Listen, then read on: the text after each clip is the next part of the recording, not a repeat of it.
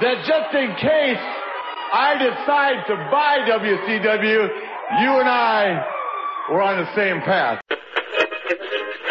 Because I am the man they call And the question is, Lawrence Taylor, are you going to show up? Are you going to be there? Are you going to tell the world what we want to hear or what I want to hear? Hey, I'll be there, brother.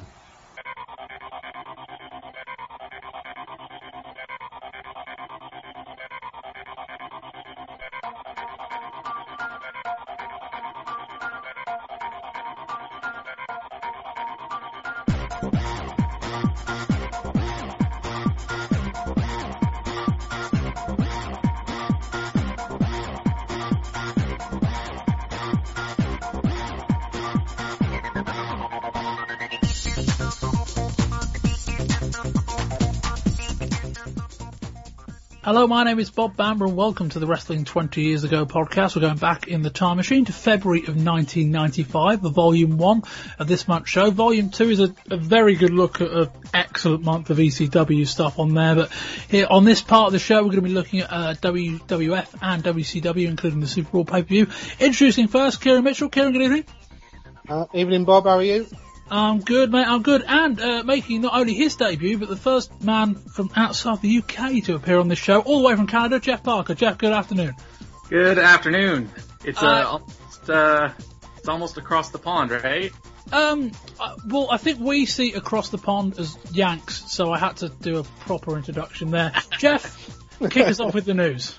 Alright, so WCW was in hot water this month after they used the death of Crusher Jerry Blackwell as a hook for people to call into their hotline, which is always so classy. Mean Gene Okerlund fronted a clip on WCW Saturday Night's TBS television show asking people to call in to find out, and I quote, which 45-year-old former heavyweight champion has died. Now, obviously, this implication was to call in and find out whether the person who passed away was, in fact, Ric Flair, who is most definitely not dead. We'll have a special report on this later in the show. Classy move by WCW. Flair, in fact, returned to WCW in a big way this month, eventually aligning himself with Vader after hinting that he could even buy the company if it meant getting back in. At this stage, WCW are being faithful to the retirement stipulation that Flair lost at Halloween Havoc, with Flair making reference to it multiple times. However, it is a when rather than if Flair comes back at this stage. Flair had a big part to play in the main event of the WCW Superbrawl pay-per-view, ultimately being the man that forced the DQ finish in the match between the man they call Big Van Vader and Hulk Hogan. The match did a very nice job building Vader. He even kicked out of Hogan's big boot and leg drop combination at a one count, before powerbombing Hogan and covering Hogan with the referee down. So he looked pretty strong. Flair would eventually just start attacking Hogan, cementing his partnership with Vader. Hogan will go on to face Vader in a strap match at WCW's next pay-per-view next month called Uncensored. Sid Vicious returned to the WWF this month as the man called Sid, as Shawn Michaels' new bodyguard. Michaels left his spot as Raw announcer before making the announcement. And despite speculation that Jesse Ventura would return in his place, it was instead taken by James E. Cornette. In other WWF news, the top WrestleMania card is shaping up as follows.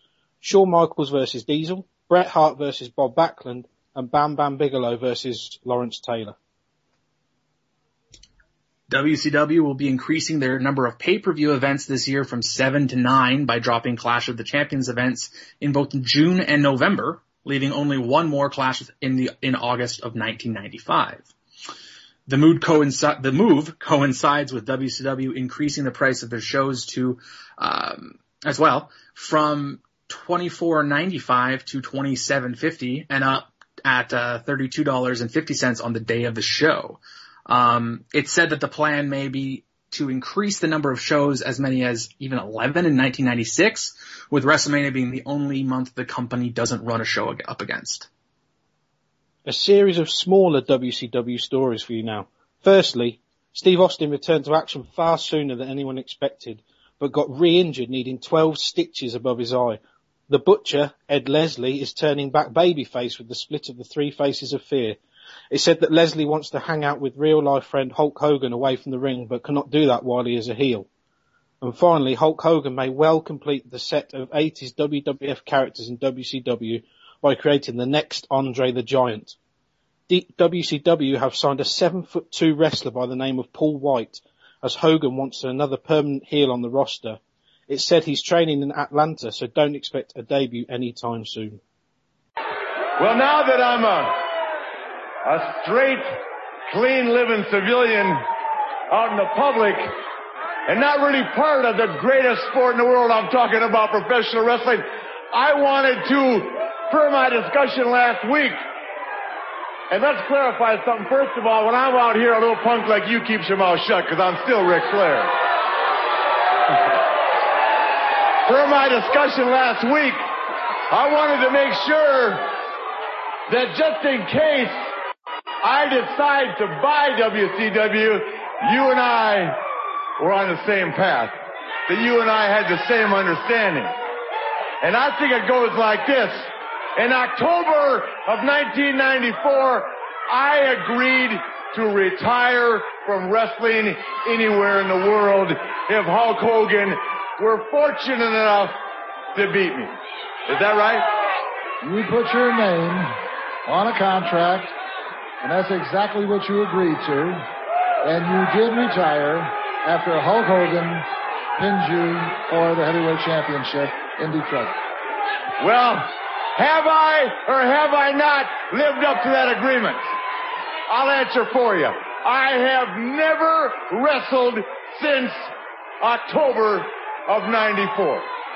However, with the coming of the new year, with it being February, really 18th, 1995, I have decided that I'm tired of watching it on TV.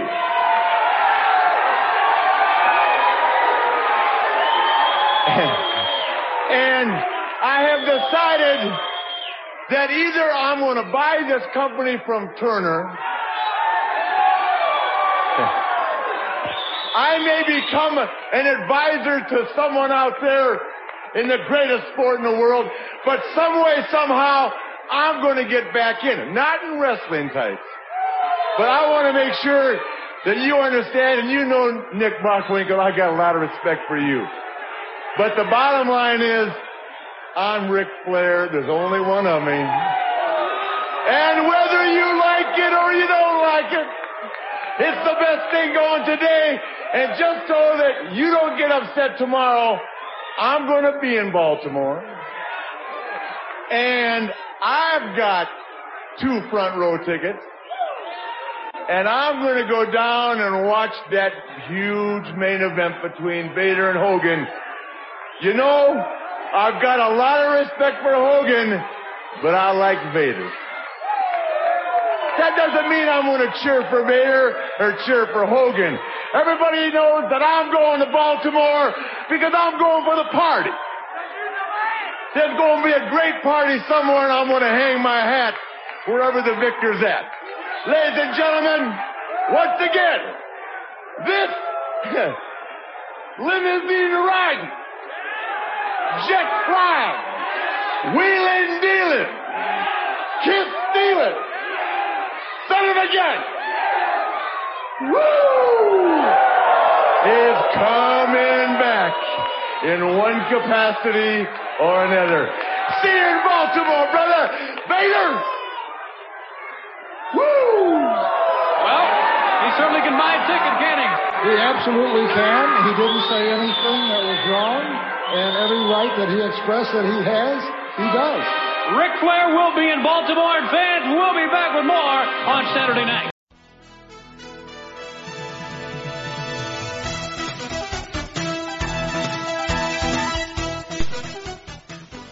We start our WCW action on February 4th. On WCW Pro, Arn Anderson defended his WCW TV title against Dustin Rhodes. It should come as no surprise that the match ended in a disqualification when Bunkhouse Buck and the Blacktop Bully stormed the ring. Duggan ran out to make the save. On WCW Saturday Night, we get another video package with Brian Pillman, who is driving around various California landmarks in a white Corvette, culminating in him picking up a woman who asked him, "Do blondes really have more fun?" Mean Gene Okerlund invited people to call his hotline to find out which 45-year-old world champion had died. Vader got counted out during a handicap squash match, but ended things by doing his powerbomb to one of the jobbers onto the concrete floor on the outside. You may recall him doing that to Cactus Jack 2 years ago. That gave Jack a very legitimate head injury. Vader cut a promo calling his match with Hogan as the biggest match in pro sports.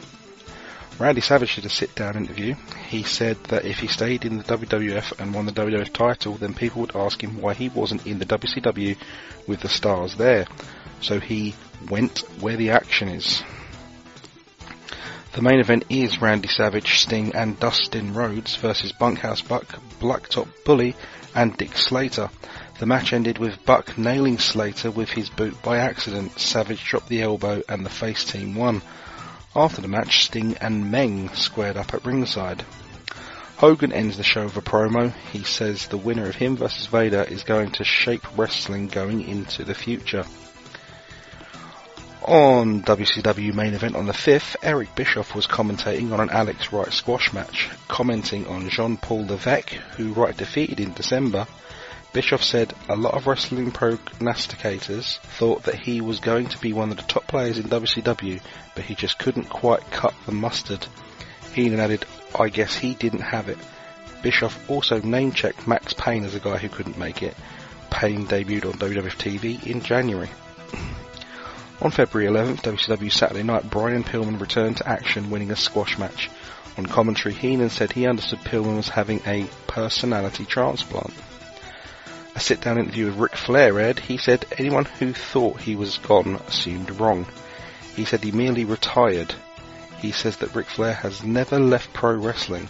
Flair talks about having been the only person to have faced Hogan and Vader. He described Vader as the man. In a video package, Sting took us behind the face paint, looking at some of his ring jackets from down the years, including his one from the first clash against Flair and his first title win against Luger.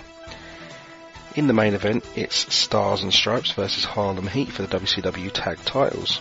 Sherry gouged Patriot's eyes, forcing the distraction that saw the Heat retain the titles. The Nasty Boys ran out after the match, preventing a post-match beatdown. They want the titles too. On the February 18th edition of WCW Saturday Night, we see the in-ring re-debut of Big Bubba Rogers, formerly the Guardian Angels. After winning, Sting ran out and attacked Bubba. Avalanche ran out and attacked Sting. Then Savage ran out to Sting's aid.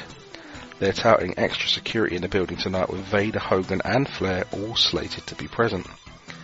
Mean Gene Okerlund is touting rumours the Ultimate Warrior. It's a plug for his hotline.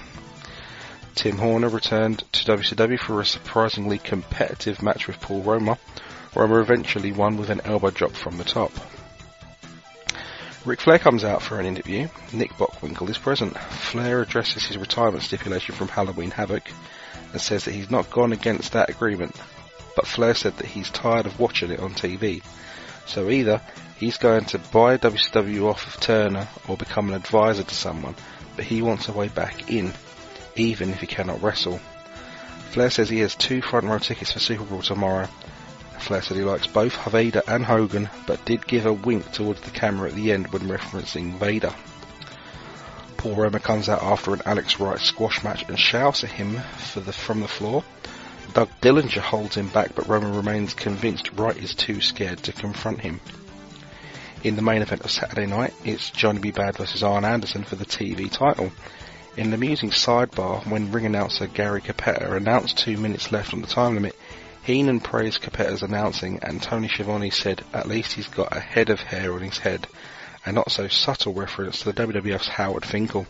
To the surprise of no one, the time limit ran out. We rang the bell just as Bad had the match won. The Macho Man and Sting together against Big Bubba and Avalanche. Out of something bad comes something good. Yeah, I got the picture now. Yeah, tomorrow night. That's just the tip of the iceberg. I'm going to watch this guy's back, and there's nothing that's going to happen to my tag team partner in Baltimore. Oh, yeah!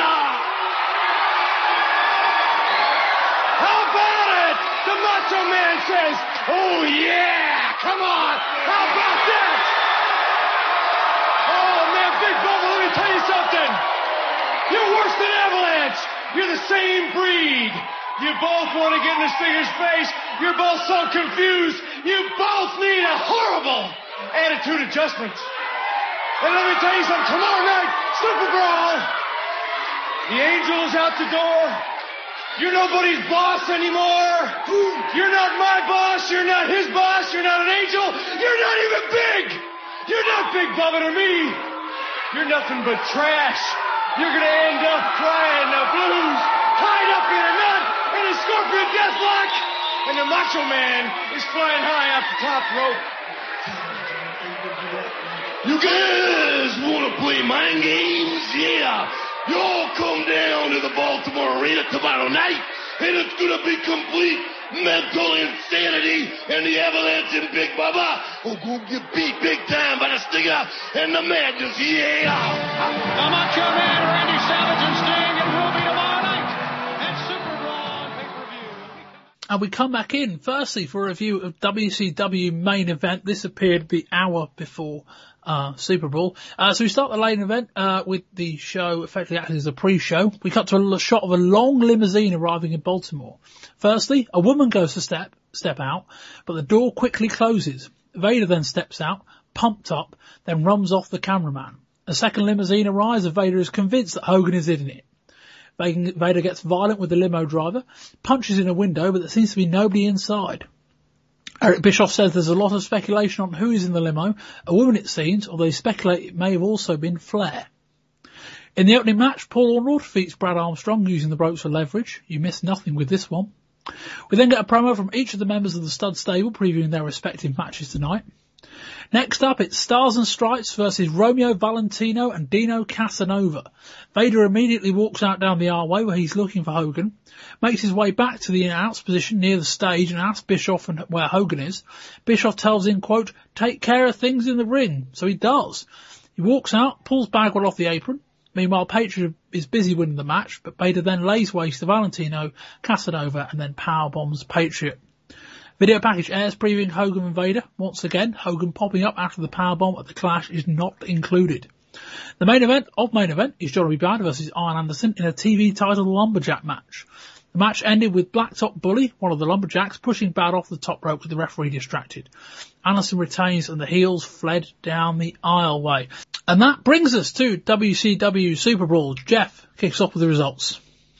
Alright, so the opening match of the evening was Das Wonder Kid Alex Wright defeating Paul Roma in around 13 minutes with a roll-up. Hacksaw Jim Duggan defeated Bunkhouse Buck with Colonel Robert Parker and Ming at around 11:58ish. Afterwards, Ming came in and knocked Duggan out with a nice savate kick. We then had Kevin Sullivan with The Butcher defeating Evad Dave Sullivan in around 7 minutes. The tag titles were the next match with Harlem Heat retaining by disqualification over the Nasty Boys in a very good match.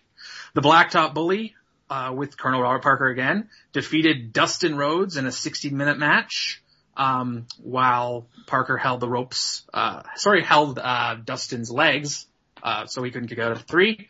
Then there was the co-main event was Sting and Macho Man Randy Savage defeating Avalanche and Big Bubba Rogers in a tag match around 10 minutes. And in the main event of the evening, Hulk Hogan defeated Vader via disqualification to retain the WCW World Title at around 15 minutes when Ric Flair and Vader started double teaming Hogan for the DQ. Kieran, what do you think? Overall of Superbrawl? Correct. Like I said, we'll get into more specifics later on, Bob, but again, it was just, a lot of it was just so lackluster, and again, I go back to the points I've made before about the way they choose to finish matches just sometimes absolutely baffles me. Also, card structure on this one was a big down point for me. Overall, again, it was just disappointing. Jeff? Again, I think I took most issue with the matchmaking here. I thought there were several solid matches. I just think that they didn't really highlight the guys they wanted to highlight appropriately. And then you get the main event matches where Hogan and his buddies are kind of highlighted more than anybody. So I don't know who you really build here, but I enjoyed it more than I probably thought I would have, looking at the card. I enjoyed the last 2 hours, last kind of 145. Probably 3 of the matches were anything of note. Well, actually, the opener was definitely something of note, although not necessarily for the right reasons. But yeah, this show there was too many negatives on this show. Kieran touched on the match finishes, and we'll certainly come to those as we get to them. But there were a lot of down points on this show, and I don't think the high points made up for them, particularly, that tag match. I mean, basically, because, the Nasty Boys did win the titles, technically. Technically they didn't. They did win the titles, and the crowd popped, and the crowd was silent for like the entire night up until that match started. And then we get to the classic WCW over the top rope disqualification, and we'll come to that. But I think that was probably like that this show in a nutshell was that 45 seconds where the crowd went berserk after what they perceived to be a tag title change, and then the WCW came out, or the referees did, and said, no, we're going to reverse the decision and award a DQ for an over-the-top rope elimination. Anyway, we start with Schiavone, Oakland, and Heenan. Oakland promises an interview with Ric Flair during the show, and they recap the Vader stuff from main event. We start with Paul Roma versus Das Wunderkind, Alex Wright. Roma attacked Wright while he was dancing, with noticeable prop from the crowd while he did. Roma press slams Wright, then mocks his dancing, which gets another positive reaction from the crowd. Wright does a sunset flip and then dueling arm drags for locking in an arm submission, which Roma barely sells. Roma grabs hold of Wright's arm, Wright kips up, Roma slams him down, Wright kips up, Roma slams him down, Wright kips up onto the turnbuckle, then locks in an arm drag of his own. Out comes Paul Orndorff. Wright has the arm lock in, but Roma isn't really selling it. Roma then picks up Wright and does multiple standing backbreakers. He then tosses Wright to the outside. Roma slingshots Wright back into the ring. Wright goes for a backslide, but Roma stands up in it. Roma locks in a sleeper and periodically loses the ropes for leverage while Orndorff distracts the referee. Wright rallies on the third time when the ref checks his arm, but the fans barely react. Wright misses a dropkick, then Roma hits one of the best top rope elbow drops you are ever likely to see. Roma celebrates like he's just won the world title, stalls, then goes for a pin, but pulls Wright up. Roma charges after Wright in the corner, who gets out of the way. Wright and Roma then botch a hip toss. Wright goes for a crossbody block from the top. Roma catches him and they fall down over the opposite side ropes. Wright pins him, but Orndorff pulls Wright off.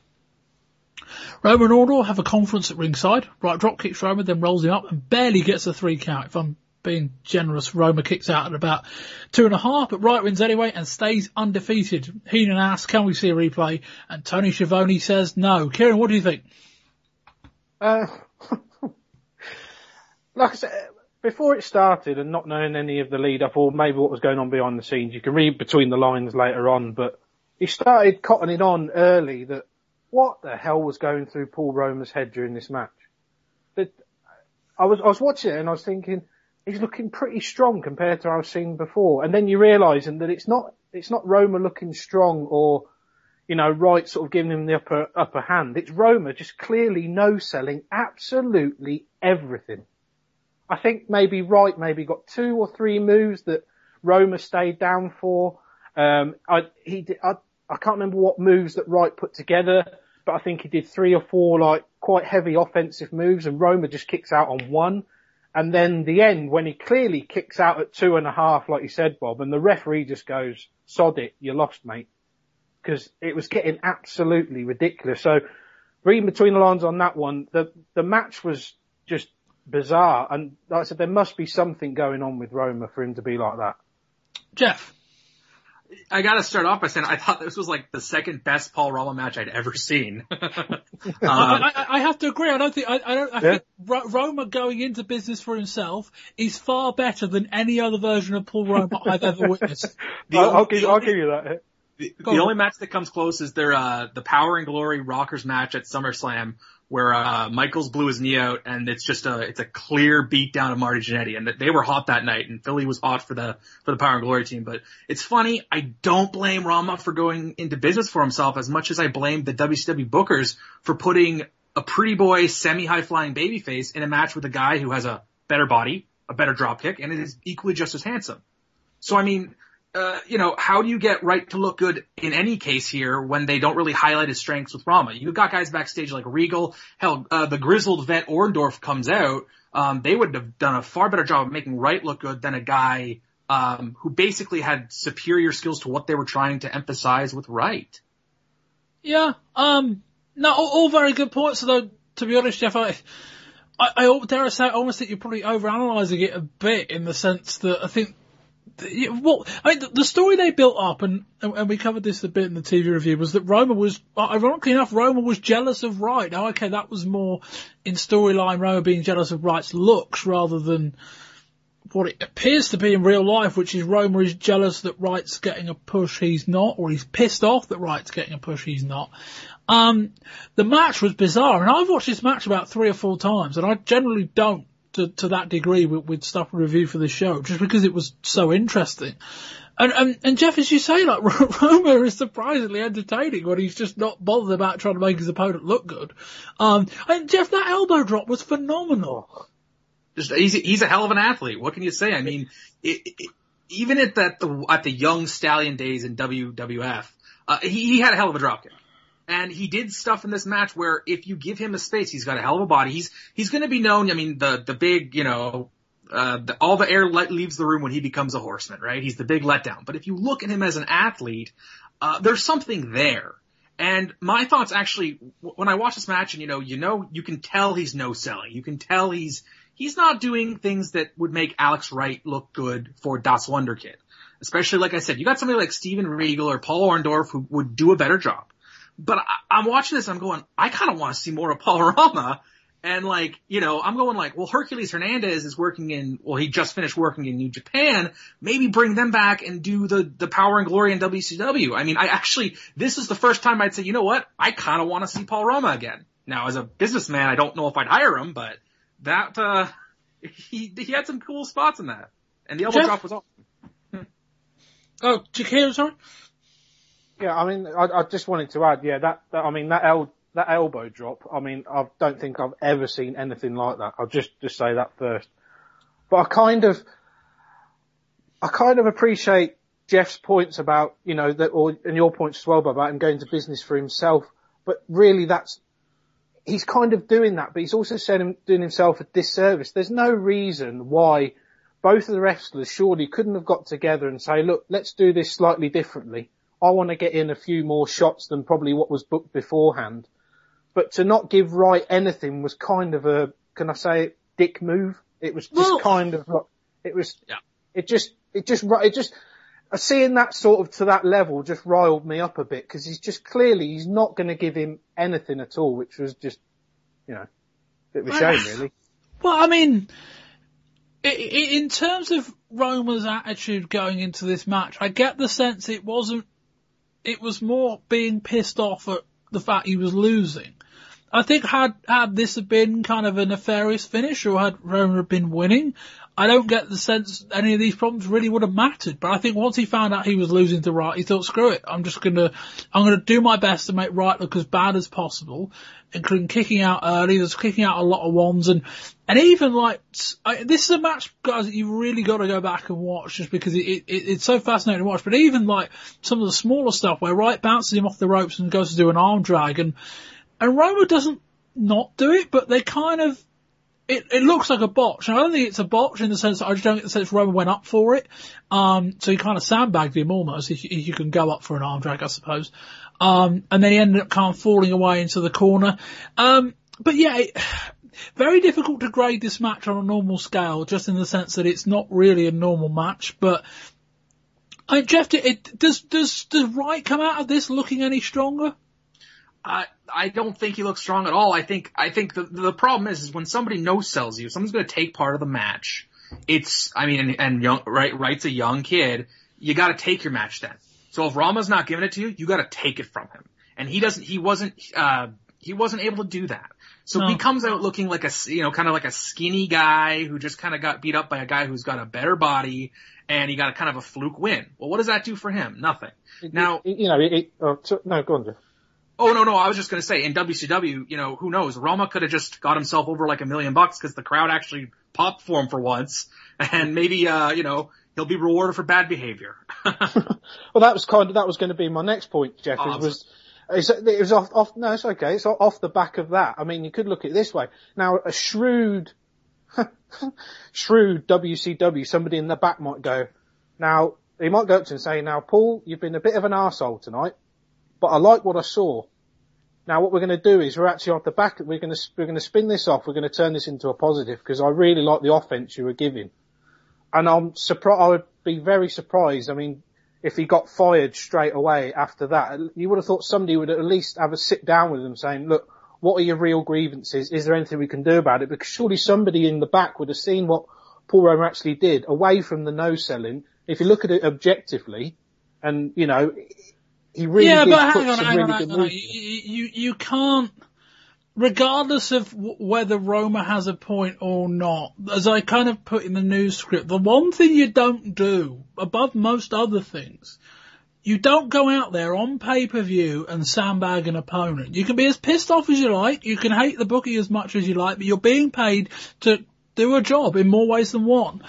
And it's your job to go out there and do that. And you can't reward a guy for going into business for himself, from breaking away from the script, and for upsetting your booking plans. And more to the point, if he does it now, what's to stop him doing it in the future? And if you let him get, I'm not saying they're going to fire him, but if you let him get away with it, what does that say to the rest of the roster? And more importantly, what does it say in 6 months' time, where you put him in a higher position in a more important match, where he does it again? Because if you reward him the first time, isn't he just going to think, well, hang on, 6 months down the line, well, I don't like this guy either. I'm going to do what I did 6 months ago and show off my personality in a way that I can't otherwise.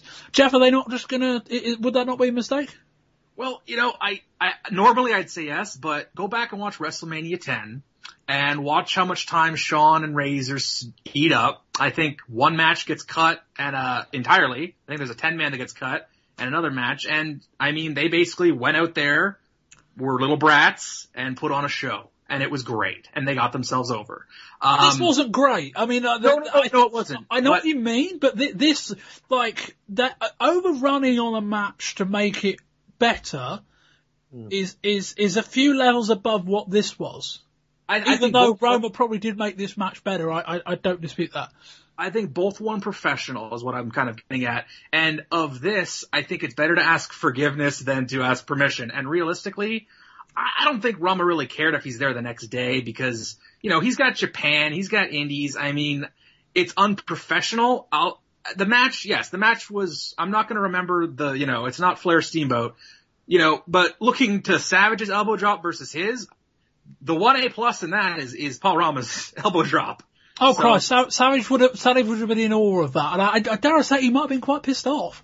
Yeah, exactly. Same thing. If I'm Randy Savage and a guy's going out there in the opener and doing a far better version of my finisher than I do, I'm not very happy either. So there's, Paul Romer upset more than a few people in this match, let's say that. But anyway, as I said, the match ended with the kick out, and God knows we can't do 20 minutes on every match on the show, but this was certainly more noteworthy than probably the rest of them. But yeah, the match ended with Romer kicking out 2.5. Heenan says, being Heenan, can we see a replay of it? And Schiavone, either with someone in his ear or just using common sense, says, nope. And we cut straight backstage to Mean Gene Okerlund interviewing Harlem Heat and Sensuous Sherry. Mean Gene mistakes the Ray for Booker T. Booker T then says they have a new move cooked up. We move on to match number 2. It's Bunkhouse Buck with Conor Parker and Meng versus Hackshaw Jim Duggan. Duggan starts attacking Buck while holding the USA flag. He then starts a USA chant. Duggan sends Buck over the top rope. For those keeping score, that is not a DQ. And I would add, I put that note into this match report before knowing what was coming up in match number 4. I would add, that was very much spontaneous. Duggan hits an atomic drop, then a right hand, but Buck gets his foot on the ropes during the cover. Buck then grabs the rope while in the corner and hits Duggan with it. He then sends him to the outside. Duggan hits a back body drop into the ring. This is a slow brawl. Duggan is slowly firing back up, dropping an elbow. Even Duggan's USA shtick seems tired in front of this crowd. Duggan picks up Buck for a body slam, spins him around a few times before dropping him. He then drops a knee but only gets a 2 count. Duggan goes for a 10 punch. And then a while later, Parker climbs onto the apron, but Buck whips Duggan into him. Duggan recovers, spins round, hits his 3-point stance running clothesline, and picks up the victory. Immediately following the match, Meng runs in, hits a lovely super kick on Duggan before locking in his shoulder nerve hold. Meng eventually relents as WCW referees and officials come out and break things up. Jeff, what do you think? I'm a huge Jim Duggan fan. Mid-South, UWF. Jim Duggan, he was an NFL caliber athlete at one point. That was probably 10 years past this. For me, I didn't think it was a horrible match. Duggan wasn't working and selling on some of those times when he was getting up slowly. He's getting up slowly, and sometimes it looked like they were working in cement. I don't know. I'll always have an affinity for Duggan, but that 3-point stance finish, when he was doing that kind of body spear in Mid-South in about 84, 85, it looked a heck of a lot more impressive. And the highlight was Meng, man. Meng just looks awesome. Yeah, Meng always looks awesome, and I'm surprised they haven't done more with him. Jeff, Kieran, what do you think? Bobby, you've been very kind in there and calling it a slow brawl. That makes it almost sound, like something, yeah. But it was, I've just got one note. It was the eternal headlock merry-go-round. It was my God. And like Jeff said, with that 3-point stance used to be so impactful, and of course a lot of people down the years have sort of riffed on that sort of finishing move, but it just looks old and tired, and it really, as you said, Bob, it really hasn't taken long for the crowd to sort of get bored with the USA shtick, which I wasn't expecting. I was still, even though I've said before in previous Duggan matches that I don't really like his matches, they're slow and boring, at least he was over with the crowd, but even here it looked sort of like the crowd weren't even really with him at all, even for, like you said, the USA stuff. Yeah, and for context, this wasn't really necessarily a quiet crowd. This was a crowd that was just quiet. It wasn't, stuff later on this show stuck. This didn't, and that's not a good sign. But this was really bad. Not the worst match on the show. We've got that to come. But in terms of, it was just so slow. I don't know whether this is a kind of match that might have worked maybe 10, 15 years ago. I certainly think it would have had more of a chance. But it just never got going. It was like watching a match in slow motion for so long, and plus it was a match that didn't have a lot of build. There wasn't really anything riding on it. Duggan without the US title is even less relevant than he was with it. And Bunkhouse Buck is a guy who I find highly entertaining, but I think kind of in short bursts, and when we see him in kind of tag matches, he can be a bit more of a riot than he was here. But yeah, this isn't a pairing I'm particularly keen on seeing more of. But Jeff, as we say, that the stuff with Meng continues to be great. I gotta put this over, and I made a special note. I said, of all the guys WWF has ever packaged, alright, it appears in this instance that WCW has actually packaged a talent better than WWE did with Meng, with this odd job type enforcer bodyguard for Colonel Parker. And it's actually interesting to note that the actual original odd job in the James Bond Goldfinger, was played by Harold Sakata, who was a pro wrestler himself in the 1950s. So, there we go. The more you know. Yeah. Interesting sidebar, but Jeff, I kind of said this about 4 or 5 months ago. Have they waited too long with Meng? Because the bit back at the Clash back in August where he put Dusty Rhodes hits him over the head with a wooden chair. Meng just stands there, no sells the whole thing and knocks in a nerve hold. I was there watching that and thought, great, 3 months, and I even concocted a plan a show or two later which involved Meng main eventing Starrcade with Hulk Hogan, which, while outlandish, would have been better than what they did with Butcher. But Meng isn't going to get any better in the role he's in. He's already great. I want to see the next evolution in this character. I think the next step would be Big Van Vader. They're both heels.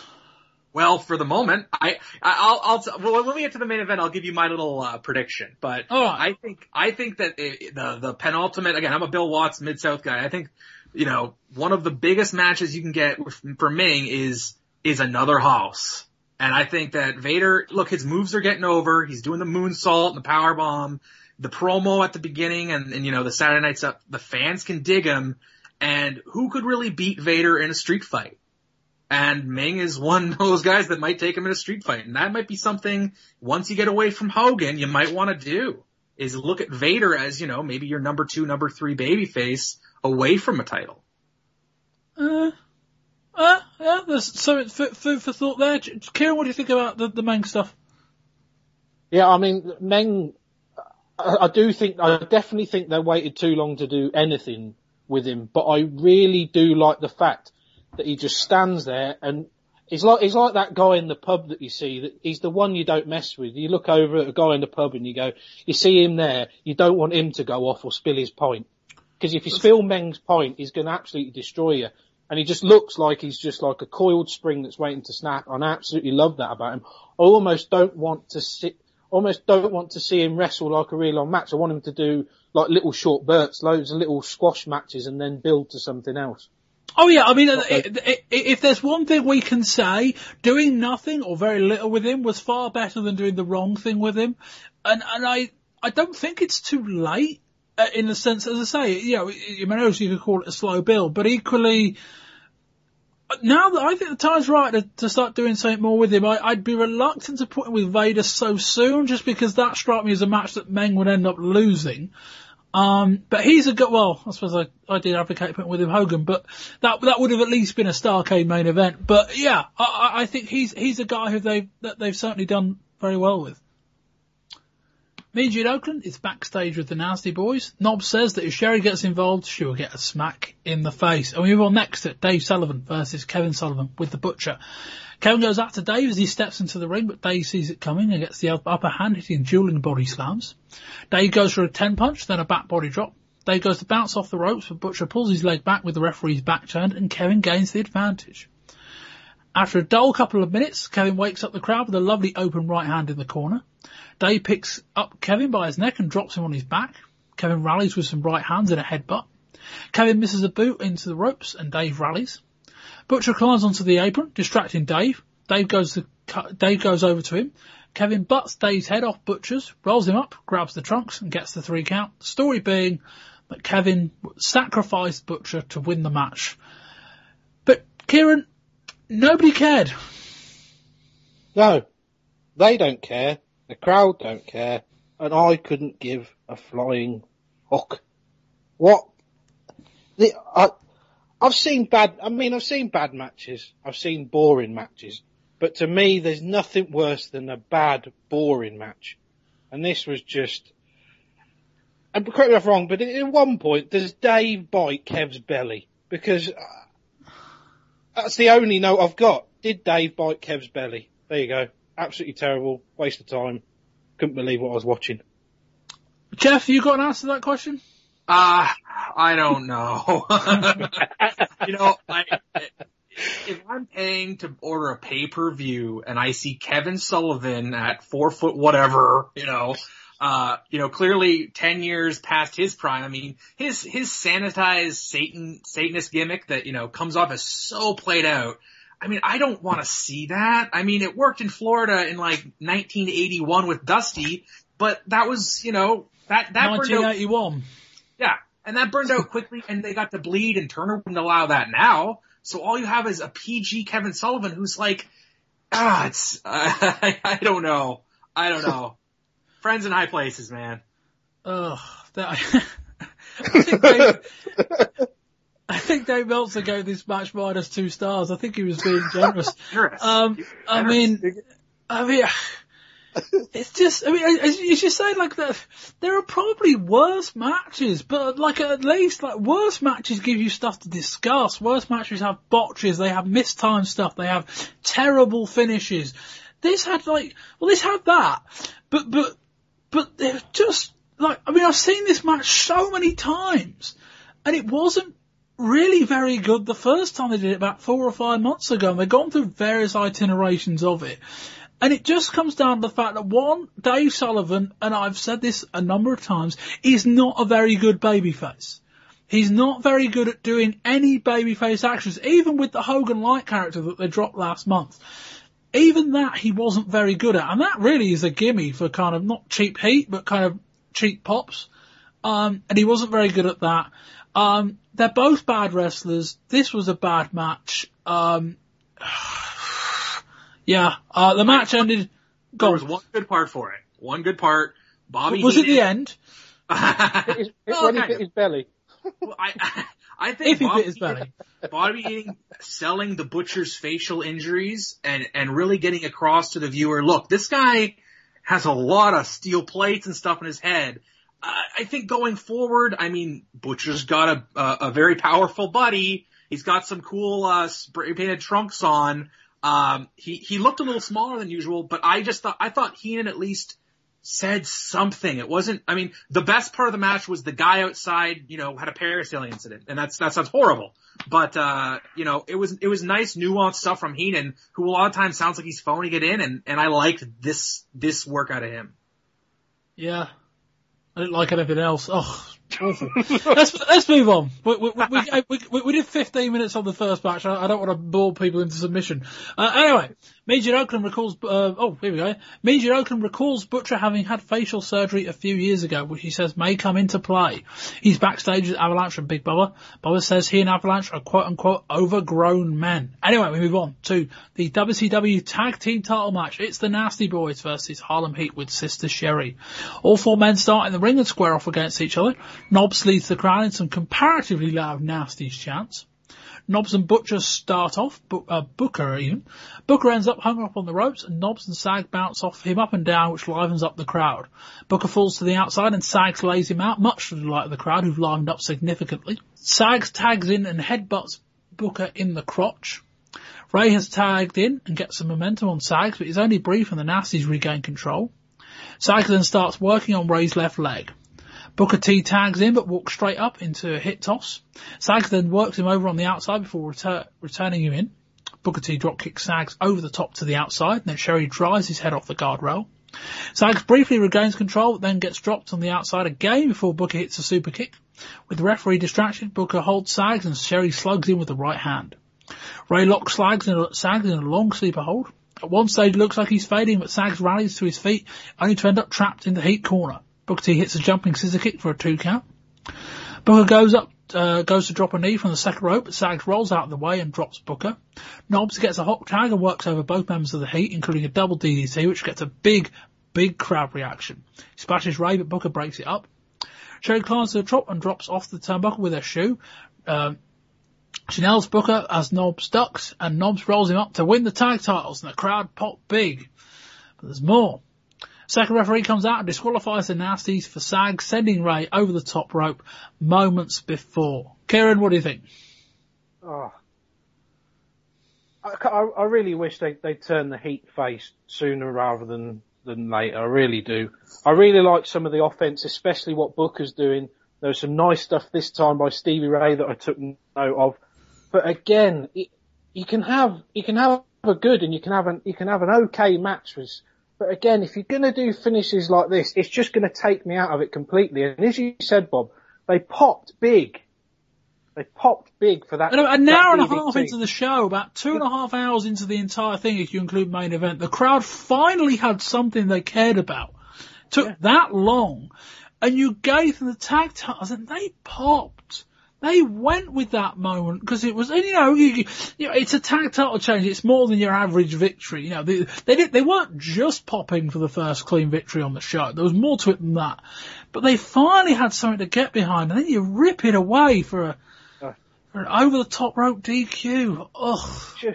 It's just like I said, it just takes you out of it completely because I thought when the DDT went in and I thought they were going to win, I thought, you know what, that was a really good match, and that they actually giving them the belts is the right thing to do after a couple of title matches and to and fro with the two teams, and then to just switch it at the end, and then I was just like, I just can't believe that they've done that. I really can't. Jeff. So it was okay, but here was my thought process for the match. Up until the finish, most entertaining match of the card. I thought, up to this point, all guys brawled really well. I really enjoyed myself. I thought the Sherry Martel top rope spot for the finish was really well executed. And then you get the DQ. And I'm like, of course. And that's the only note I took. Of course, WCW. Of course. Because it hurts a lot more when they take away from a really good match. Like I can happily have Kevin Sullivan and Dave Sullivan stink up the joint, and then Kevin bounces Dave off Butcher's head, rolls him up, grabs the trunks, nefarious finish. But this match was a very, very good match. Like, I mean, even with the finish, it was a very good match, because I think to say otherwise was to take away from all four involved. But you're right, just like, it was the hope. That was what kills you. The hope is the thing that kills you. And we had hope in this match, and we had a spot, we had the finish. The crowd popped, and, I don't know. Jeff, what do you think about Booker T?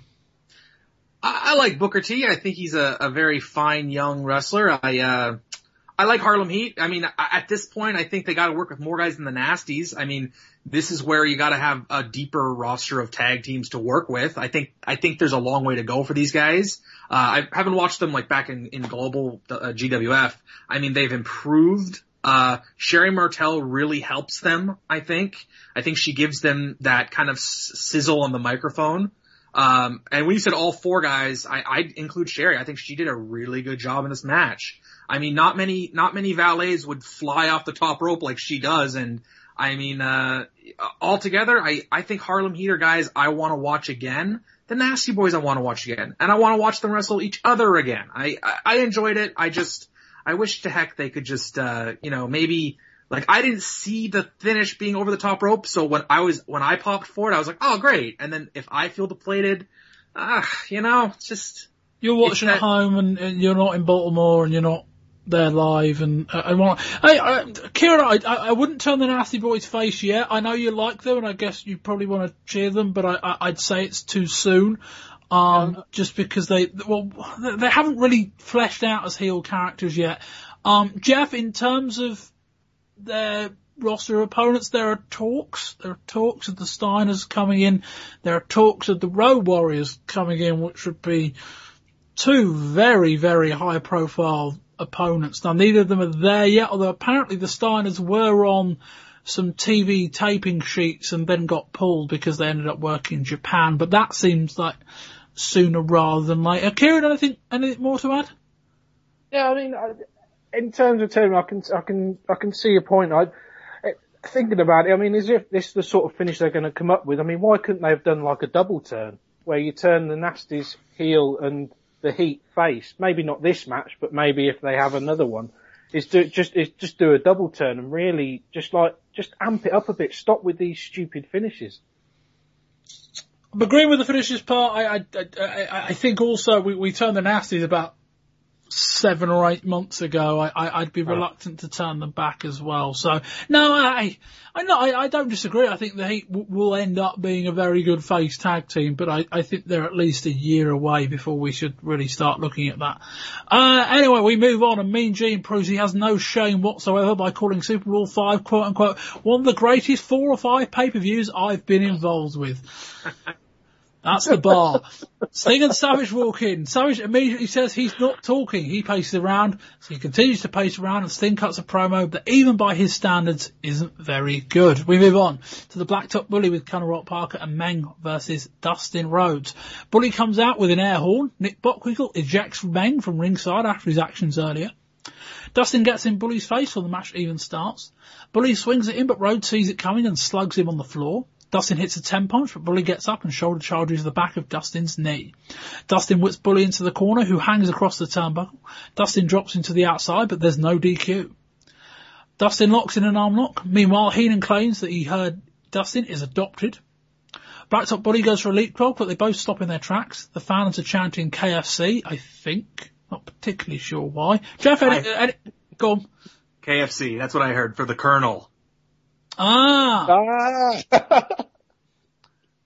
Yeah, it still doesn't make much sense. But anyway, Bully whips Dustin into the corner, who bounces off into a lovely back elbow. Bully goes again, but this time Dustin slugs in with a right and then hits a suplex.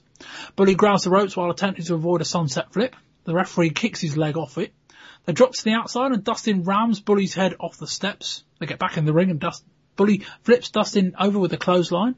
Bully hits a back suplex, but Rhodes kicks out. Dustin goes for a crossbody, but Bully ducks and Rhodes rolls onto the bottom rope and down to the steps onto the floor. Back in the ring, Dustin misses a knee drop and Bully hits a suplex. Dustin rallies, hits a back body drop, then just starts pummeling him with lefts and rights. The crowd are still flat, as they have been for most of the match. Dustin hits the bulldog, but Parker pulls Bully's legs onto the rope. Dustin goes after Parker, pulling him onto the apron. Suplexes Parker across the ring. Bully then goes for a clothesline, but Dustin ducks. Dustin goes for an apron suplex on Bully, but as he's doing it, Parker grabs his leg. Bully shifts into a crossbody, and Parker holds on to Rhodes' leg, and he can't kick out.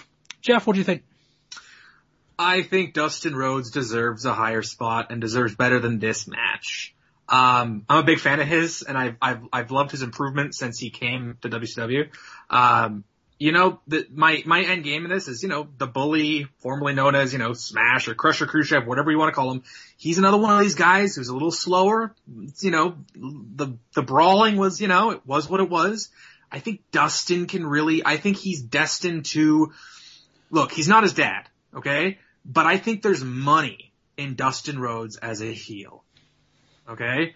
And he's not going to surpass Sting. He's not going to surpass Hogan as a babyface. He's young. He's big. He has glimpses of charisma. Like when he does the flip flop and fly elbow, he's got it. I think there's money in maybe, having Ric Flair or Terry Funk turn Dustin against Dusty and the other babyfaces and let a young Dustin really have a nice, fresh feel to him. I think he's a good working opponent for somebody even like Hogan. I mean, he's a good size. He could work Sting. I see him working the same feud. If it's whoever it is, it's just this, I think if he doesn't get over this hump now, we're just always going to see Dustin as just the other guy. I think he's starting to get to that Barry Windham level of he's really good. Kieran. Yeah, I mean, I'll just say amen to what Jeff said. I really like Dustin Rhodes. I like everything he does. One word I always choose for Dustin, which I never thought of, is intensity. He can be really intense in the ring. And Jeff makes a really good point. I've never thought about him being a heel, but I can kind of see it. He's got a really good look that people can get into, especially like a male demographic can get into. He's got a really good style in the ring. His work rate's impressive. And again, this finish for somebody who's just had a title run, with a belt, to give him this sort of finish just seems like a step down, almost like they're trying to hold him down with this kind of finish. Unless later on he goes up into the upper echelon of the card and maybe not reaches the main event, like the top tier of the card. But he's so much better than this, Bob. So much better. Yeah, it's a shame because I like what they've done with Bully, and we come back to the second we reviewed in December. I like the fact that they brought a guy in and gave him a backstory that was quite believable, and that made sense and that fitted into this kind of, almost year-long running storyline now between Dustin and Conor Robert Parker. That made sense. But I think it says a lot if you can't get a good match out of Dustin Rhodes at this kind of length. I think that's, Jeff, is that telling? I think that, when you have Arn Anderson and Johnny B. Bad on the prelim, for lack of a better word, and, you dedicate 16 minutes to a guy who's, he's a preliminary guy versus Dustin Rhodes, at what point is it just kind of it's a kind of a waste of Dustin's talent. I keep thinking back to that heel Barry Windham of the early 90s, like the Widowmaker that had a brief glimpse run in WWF. That could be Dustin. There's something there. And I think there's money, face, heel, whatever, working Ric Flair, given who his dad is, given the history with Flair. The Blacktop Bully, it wasn't a bad match, but I don't remember much about it outside of the fact that I enjoy Dustin's spots. So go figure. Well, yeah, no, the match was disappointing. The finish was disappointing, but next month these two are going to fight on the back of, what we'd call a lorry, what you guys the other side of the Atlantic would call a truck, which sounds interesting. Should certainly be different, that's for certain. But yeah, it was a disappointing match, if I'm honest, because I look at the first 3 matches on the card and I didn't expect a lot, but I probably expected more from this one. It didn't really deliver, and I think it says a lot that the crowd, again, that were, maybe they were flat after the finish, although I doubt it to a point, but nothing stuck here. This was like watching the crowd from the first 3 matches. Anyway, Mean Gene is backstage with Vader. He is reluctant to interview him. Vader storms in and starts throwing stuff around. Oakland asks about the limo. Vader asks if it matters. Back in the arena, it sounds like fans are chanting, quote unquote, "We want Flair." Mean Gene is now on the armway and he introduces Flair. Flair gets a big pop. Flair says he came to Baltimore for the party. Says he's here because WCW is quote unquote what's happening. He then does a Savage impression, mentions Hogan, who gets some boos. It then takes his seat in the front row. Move on. Big Bubba and Avalanche versus Sting and Randy Savage. The match starts with a lot of posturing to the crowd. Sting and Avalanche get us underway. Avalanche gets Sting in the corner, but Sting gets out and tries to knock Avalanche off his feet. He bounces off the far set of ropes, but Bubba grabs him around the neck to cut him off. Savage returns the favour a short while later by crotching Bubba on the top rope. Sting jumps up and hits a big superplex. Sting knocks Bubba to the outside and Savage drops an axe handle from the top rope. The crowd are very into this. Savage tags in and drives Bubba off the turnbuckle and nearly gets the 3 with a roll-up. Bubba ends up in his corner and Savage slaps Avalanche, which gets the crowd going. Savage slaps him again and Avalanche is angry. Savage goes for a body slam but buckles under the weight and Avalanche gains the upper hand. Sting works on taking Avalanche off his feet. He goes for the Scorpion Deathlock.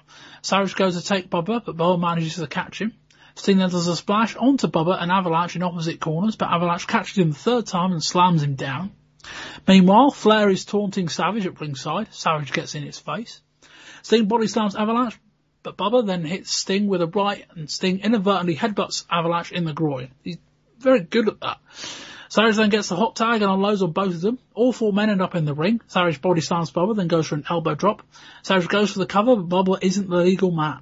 Sting goes for a clothesline from the top rope and rolls through on Avalanche for the 3 count, and the crowd pop big. Kieran, what do you think? Yeah, I really like this match. I think a lot of what this pay-per-view says to me is when the crowd got involved, I was definitely more invested in it, and I really, really did like this match. Love seeing Flair and Sting together, especially Savage. He's always been one of my favourites. Again, I wasn't. The finish was a bit muddled because sort of Sting nearly sort of fell off that top turnbuckle, but overall I really, really enjoyed this match, and mainly it was because I actually enjoyed that the crowd were enjoying it, whereas before they obviously hadn't been, as we've mentioned like a few times. Jeff? It was a fun match. I think, Sting had that effort and the energy, and Macho Man's gonna bring that intensity, and Boss Man is a competent big man who's still got some spring in his step. So, I mean, he's not Van Bam or Vader levels of big man, but he's, he puts in the effort. My favorite part of the match, I mean, I thought the superplex spot was really cool, especially because, Big Bubba's a big man.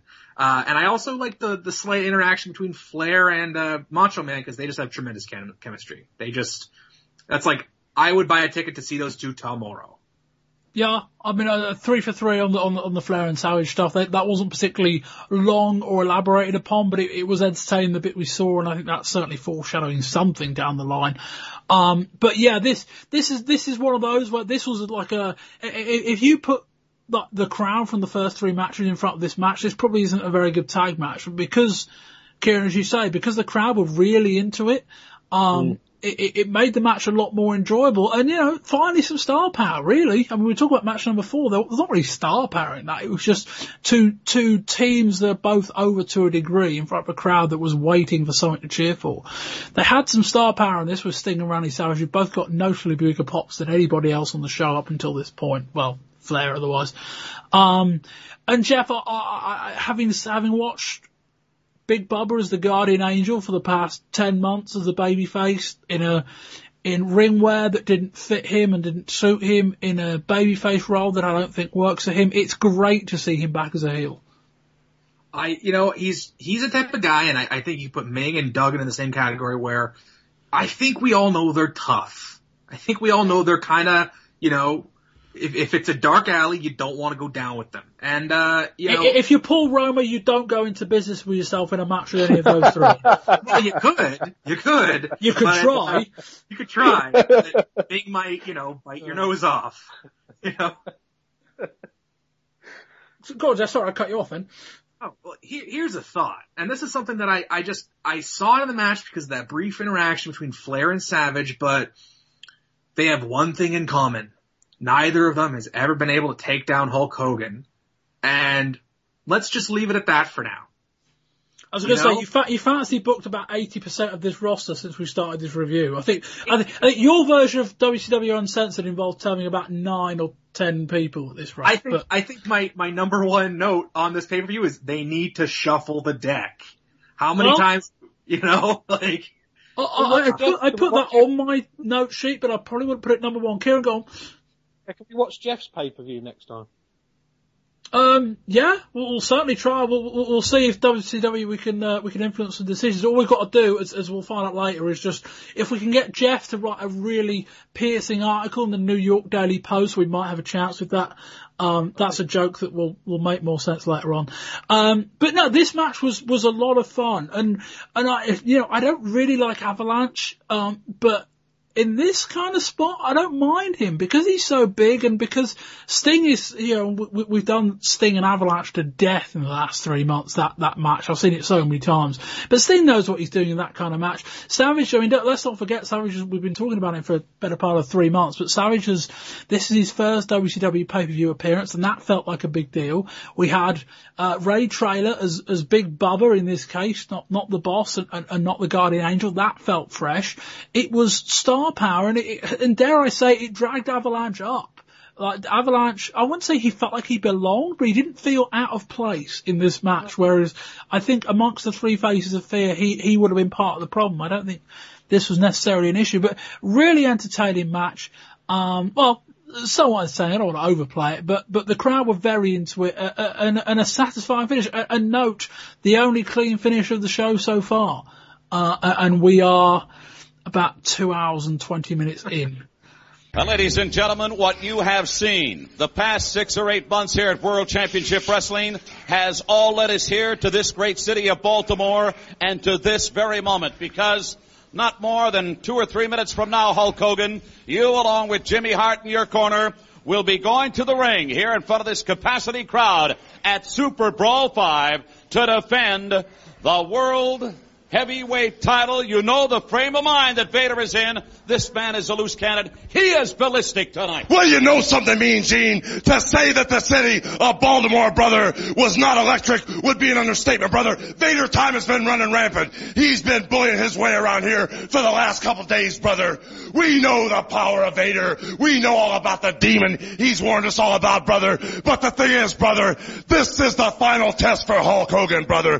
This is the test that separates the good men from the bad men, brother. The immortality of Hulkamania. And he will have to bury me, brother, 6 feet under in Baltimore, brother, to steal the trust, the love, and the devotion and the future of all those Hulkamaniacs for me, Mean Gene. The way he is psyched up, Jimmy Hart, you voiced your concern, and Hulk, even now at the very last moment here, I've got to voice my concern. I am concerned about you tonight, my friend. Well, you know, it goes all the way back to the home front, brother. Even my family says, Hulk Hogan, you can walk away, brother. You don't have to prove a thing. The man's gonna hurt you, brother. Well, I know all about Vader, brothers. I know all about what he's made of. And to say the pythons aren't ready would be an understatement. To say Hulk Hogan isn't psyched and ready would be an understatement. So Vader time. This is where the power lies, brother. We're gonna test you tonight. We're gonna drag you around. We're gonna see what he's made of, Jimmy Hart. And by hook or by crook, we're gonna corner the dude, brother. Whether I gotta play possum, whether I gotta face him straight up, brother, we're gonna find out what he's made of. But Jimmy Hart, The dirtiest player in the game is sitting out there, brother, and he's an innocent bystander. Wouldn't it be a shame, Jimmy Hart, if he was to happen to get in my way right when I had Vader in the launch position, brother? Keep an eye on him, Jimmy Hart. Don't worry, Huckster. I've got an old Ric Flair. We know we are ready to face the demon, baby. It's not Vader time. It's Huckster time, Daddy! And the way I feel right now, Mean Gene, all the other world titles, brother, all the last years in professional wrestling have came down to this one moment, brother. This is the most important day in my life, brother. And the man that walks out of there alive, the man that walks out of there as the WCW champion, brother, will shape the future of the 90s, will lead the brigade, and from this day on, it was said, it will be marked in stone. It's not Vader time, brother. It's Hulk time. And what you're gonna do when the largest arms in the world run wild on you? You're mine, Vader. Anyway, Hulk Hogan calls this the quote-unquote final test for Hulkamania. He says that Vader will have to bury him 6 feet under to win the title. Hogan calls Flair an innocent bystander and says it would be a quote-unquote shame if he happened to get in Hogan's way. Hogan says that of all the other world titles that come down to today, and this is the most important day of his life. Hulk Hogan with Jimmy Hart versus Vader for the WCW World Heavyweight title. In my notes I have put, this has a big match feel.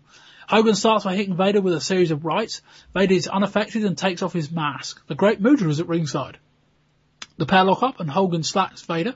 He drives him into the corner, but Vader just no-sells it. Hogan looks stunned. Hogan then rolls Vader through into an armbar. Heenan sees this as a sign that Hogan doesn't know what to do. He's having to resort to some wrestling. Vader gets Hogan into the corner and starts hammering away at him. On the outside, Hogan throws Vader over the guardrail right next to Flair. Vader removes the guardrail. Heenan notes that the crowd are on their feet. Hogan sends Vader over the top rope. No DQ. Hogan gets Vader back in the ring and drives his foot into Vader's neck in the corner. Vader gains the upper hand and soon Hogan is blindly swinging in Vader's direction. Hogan, near a camera, said, quote, he's too strong. Vader sets for a Vader bomb. Hogan barely kicks out. He sets for a Vader salt, but Hogan moves out of the way. Hogan nails Vader with a chair. No disqualification. The fans start booing. That might be a throwback. There's a Bret Hart Diesel from last month. Hogan hits Vader with a chair again. Back in the ring, Vader chokeslams Hogan, then suplexes him, but Hogan kicks out and sits up. He hulks up, hits a soft-looking boot, then wicks up the crowd. Hogan drops the leg, but Vader kicks out at 1. Vader powerbombs Hogan, but as the ref was bumped, there's no ref to pin. Flair comes in, and does a quick count, then just starts attacking Hogan. Vader splashes Hogan with the ref back up, but Hogan kicks out. Flair goes to attack Hogan and the referee calls for a DQ. Hogan hits a big boot and nails Flair nice and snug in the jaw. Vader climbs back into the ring and aids Flair in attacking race. Flair looks in the figure 4, but out comes Sting and Savage to run them off. Vader and Flair high-five each other on the armway and walk off to end the show. Jeff, what do you think?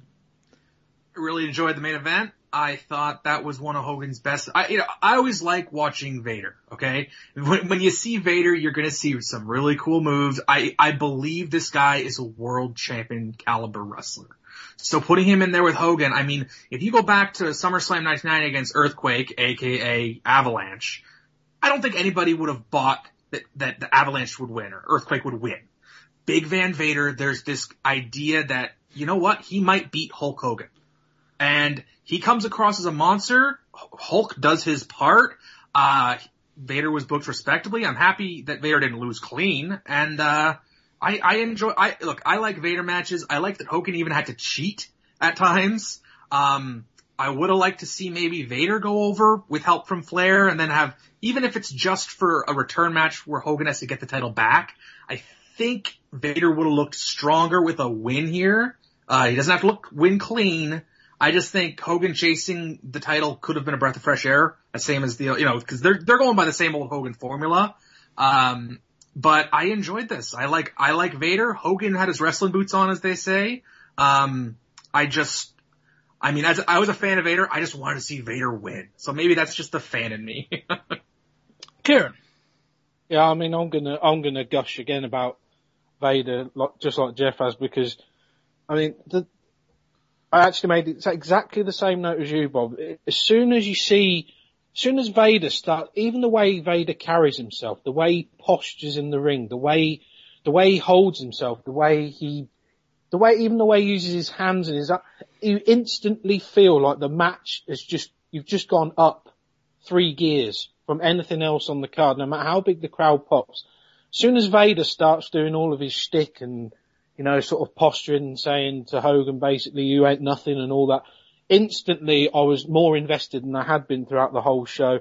I like the fact that Hogan did a bit more wrestling. I also love the fact that he had to go and get a chair, because in my head, it might have seemed like Hogan was, seemed a bit weaker, but in my head, it just made Vader look that much more stronger. I would have, like Jeff said, I would have kind of liked, whether it was a title change or not, I'd have kind of liked to have seen Vader win this one and then they go on and have a rematch. But overall, I really, really did like this match, and for me to say that and have a match have Hulk Hogan in it says a lot for what Vader brought to it. If we take away the last 3 minutes of the Clash of the Champions, and those who haven't heard it, you'll hear my reservation of that if you go back and listen to last month's show. The build for Vader in the last 2 months has been perfect. And we got to the beginning of main event and we saw the limo clips throughout the show. And I remember watching this and thinking, I've been doing this project for 18 months and I've never seen anything like this. And we get to the main event and I thought, the biggest match up to date that we've done on this show was Hogan and Flair at Bash at the Beach last year. I think in terms of a big match feel, this tops it. And that was Hogan's debut nonetheless, which is testimony to one, how well they put Vader, and two, how good Vader is. This was a really good match. And dare I say, like beyond either Vader winning, I suppose, or winning the title via nefarious methods, they did everything they could. I mean, Jeff, how many guys have kicked out the leg drop big boot combination? I can think of Warrior. I can think of, maybe Andre. Maybe. It's a short list. Zeus did it. Oh, there we go. There we go. That as well. But it's a short list of guys, and it's a list that doesn't include Randy Savage. Is that right? I know. No. And it doesn't include Ric Flair. Well, I think that's your mention of this feeling bigger than Flair Hogan. I think, Flair had lost to Sting. Flair had lost to, Randy Savage in WWF. When was the last time we saw Vader lose? Right? I was going to say, don't ask that question. Actually, that would be the probably the Starrcade match with Flair. He got beaten by Flair. He lost the title match against Sting at Slamboree last year. I can't remember how that finished. He's so much stronger. He's a guy that it's like when you watch Rocky IV and the big Russian goes up against Rocky, the Russian could win, and that's Vader. Vader's the guy that might beat your hero. And to kick out the big boot leg drop combination at 1, I thought was like massive. Though I don't know whether Vader kind of knew he was going to kick out, and what I'm saying is I don't know whether Hogan approved that. I mean, he knew he was going to kick out, but I wonder whether Vader thought I'm going to get after. Well, yeah. Well, maybe Vader thought I'm going to get my own back for you popping up from the powerbomb last month by kicking out of your combination earlier than I was going to.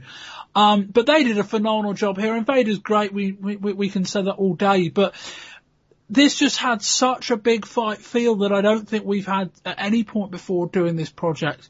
And it just, in terms of the match quality, was very good. I mean, yes, there are issues, there are problems, and again, if we want to sit here and nitpick, but dare I say, I think the match was good enough where I don't think we need to sit here and spend 5 minutes over the fact Hogan didn't get DQ'd for, the over the top rope or for the chair. And as I say, I only really came up with this while I was reading through the notes, that there is a small comparison between Hogan grabbing a chair to try and defeat Vader and Bret Hart grabbing a chair to try and defeat Diesel last month. Now, I think for different reasons. Bret was trying to straddle the heel line, and Hogan, I think, was more just trying to build Vader up, because I think Hogan was very much trying to stay babyface. But that was interesting. And yeah, we've got this pairing with Flair and Vader. Does that make sense? Yeah, I think it's great because you can if they've got a sort of, an overarching vision for it, it sort of speaks to what Jeff said earlier. If you can put Flair and Vader together, they're going after Hogan together and they're trying to chase down the title. And then at some point, maybe Flair then sort of, I don't know, sees Vader getting closer to the title than he'd like him to be. Maybe he sees Vader as sort of like this bodyguard type figure. And then he does the dirty on Vader. I think like a Vader Flair, or then you're getting Vader as a face. I think it's perfect at this point in time to put Flair and Vader together, no matter which way you go with it. Jeff? I 100% agree. Look, I think coming out of this match, two things. One, I'm paying to order Uncensored on pay-per-view because I want to see a rematch. You're also paying $2.50 more than you would have done this month. Well, that'd be my parents' money, right? Well, that's true.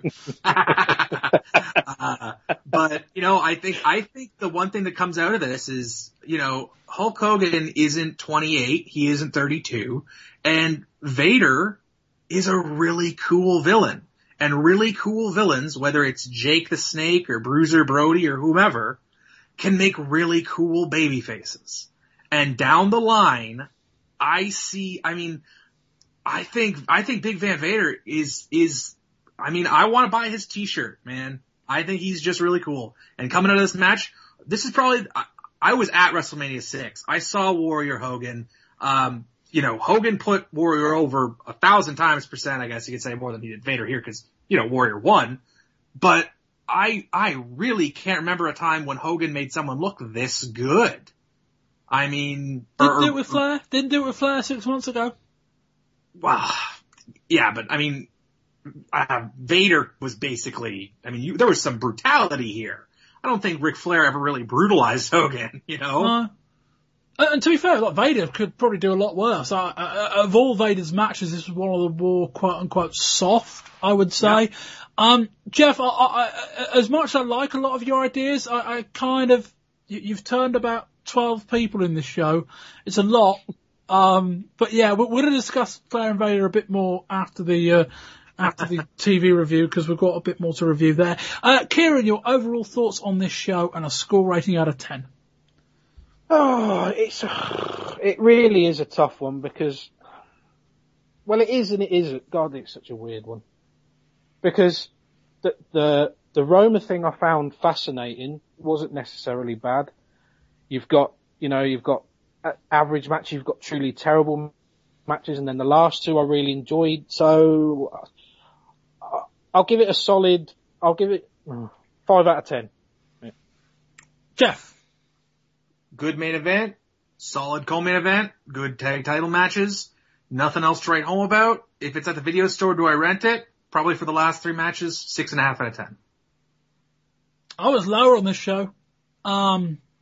6 bad finishes out of 7 is a lot. It's really a lot. The right Roma match is intriguing. But that first hour was death. That really was, and I include that in that as well. It's intriguing. Well, I didn't think it was necessarily very good. And yeah, a decent tag match, a very good main event, but for me, I can't forgive what came before 3.5. So yeah, and that will wrap up this, and we'll now move on to the TV review.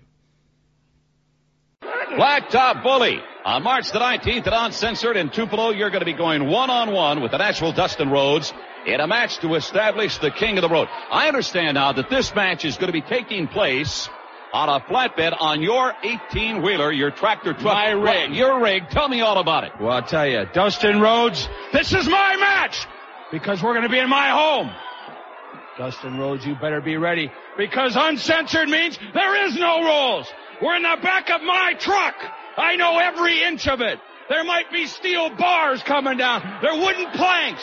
And the floor is solid steel. So when you hit your head on there, I can crush it with my boot. Well, I made Colonel Parker one promise. I was going to have your hide. That's exactly what I'm going to do in Tupelo, Mississippi. Do you understand what this is all about?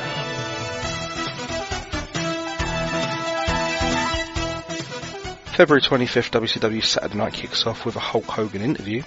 Hogan says he's demanded a strap match with Vader. You're never going to get rid of him unless you destroy him, brother. Hogan admits that he realises that after the powerbomb he could have been counted 3 at Superbrawl and could have lost the title. Hogan says he has a surprise for Flair and Vader. In an interview, Alex Wright called Paul Roma a backstabber. He learned quickly that he cannot trust everybody. There might be more truth in that interview than people realise. Wright cuts another awkward promo in his second language, but does declare his intention to go after the world title. Blacktop Bully cuts a promo about the King of the Road match with Dustin Rhodes at WCW Uncensored next month. Bully says they're going to be on the back of his truck and he knows every inch of that truck. Vader and Ric Flair come out. Vader calls him the uncrowned heavyweight champion of the world. Vader continues to talk, but Hogan comes out carrying a strap, but officials this time split them up. Hogan invites Vader into the ring. Nick Bockwinkel ejects both Hogan and Vader. Bockwinkel says their match at Uncensored will be unsanctioned. WCW cannot be responsible for what happens. Arn Anderson retains the TV title against Brad Armstrong. Colonel Robert Parker has put up 1,000 gold coins on top of Arn Anderson's TV title for anyone to beat him. In the main event, Sting and Randy Savage defeated Harlem Heat to win the WCW World Tag Team titles. Sting rolled up Stevie Ray after Savage bounced him off of Sister Sherry. Heenan speculated that Sting pinned the wrong member, and a second referee emerged, not to overturn the decision but seemingly to award an over-the-top rope DQ. Sherry left with the belts, but Avalanche and Big Bubba ran out to attack them. Bubba tied Sting's head to the rope using his tie and beat on him. Avalanche leg dropped Savage in the ring. On the main event, they replayed a rare Hulk Hogan TV match from WCW Worldwide, teaming with Savage to face Butcher and Avalanche. The finish was similar to the Sullivan's match at Superbrawl, when Butcher collided with Sullivan on the apron and Hogan rode him up. Butcher's post-match reaction played into the breakup storyline of the three Faces of Fear, with him shoving Sullivan at ringside. We have a new character in WCW called Sergeant Craig Pittman. Pittman, a real-life ex-Marine, wears camo trousers and is quite muscular. He won a squash on this show with an armbar. In the main event, Dustin Rhodes and Johnny B. Bad defeated Arn Anderson and the Blacktop Bully, with Bad pinning Double A by roll-up. Vader and Ric Flair, please, easy now. Hey, I want to get your... Hey, you're going to address me as I should be addressed. For I am the new, uncrowned, heavyweight champion of the world. Call it like you see it. Call it like you all saw it. Superbrawl 5, brother. That's right. You saw Vader's dream, Vader's vision unfold and become reality. You saw a broken, beaten, bloody, scared Hulk Hogan on his back. Hold on a second.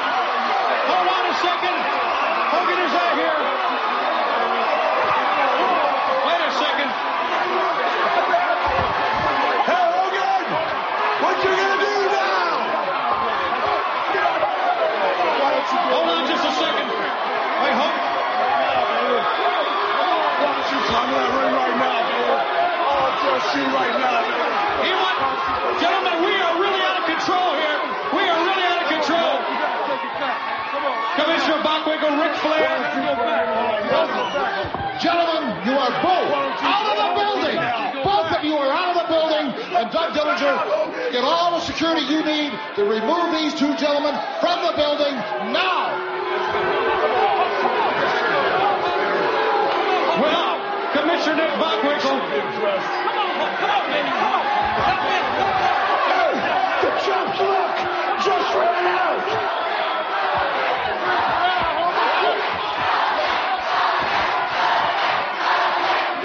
Well, you have done the right thing. It finally has broken down security, taking away Ric Flair, taking away Vader, taking away Hulk Hogan. Hogan. They've both been thrown out of the building. But I tell you, Uncensored is coming up, and you know what that means. Uncensored is coming up, and it will be unsanctioned. If these people are crazy enough that they want to do what they're going to do, it's their business, but the WCW will not sanction this. Kieran, let's talk about this Flair and Vader segment that aired on WCW Saturday night on the 25th. Vader and Flair comes out. Vader proclaims himself the uncrowned World Heavyweight Champion. And then Hogan runs out strides out with a strap, because they've got a strap match next month at WCW Uncensored. And a ton of WCW officials pull them off each other, and then they both get ejected. Kieran, what do you think? I mean, I really, really did like this. It's kind of the perfect way that you build, again, with that big fight feel already in your brain already. You come to a nice quick promo like this. It starts off strong with Vader on the mic. Flair's there, backing him up, giving it the big I am. And then sort of Hogan strides in. He's all pissed, angry, flailing his belt around, his strap around. And then finally, WCW are already building this as something a bit different, because they're using words like unsanctioned, the pay-per-view school uncensored. So it feels again like a big match, Bob, but it already feels to me like it's going to be something totally different. And yeah, I'm in. I'm buying a ticket. Jeff. I think that Hulk Hogan escaped by the skin of his teeth in a regular match. WCW bookers put Hulk Hogan versus Big Van Vader in an uncensored match. And I think I think I've never been a fan of Hogan Flair. Hogan Vader, I think, is really cool. I think this is a match that Hogan doesn't get out of, and I think people know that. I think people know that this is a close fight for him. And, if you go through the annals of history, who really ever could dominate Hulk Hogan? And I'm buying a ticket, man. That's good. That's good TV. And it's a strap match. I don't think Big Van Vader knows how to not hit you with a strap. That seems like a selling point to me all along. I don't care if it's Hulk Hogan or Randy Anderson, the referee. I want to see Vader hit someone with a strap, I always like the idea that Vader goes into this match not knowing the rules. I'd rather Vader go into a strap match and think it was a weapon rather than a means of ending the match.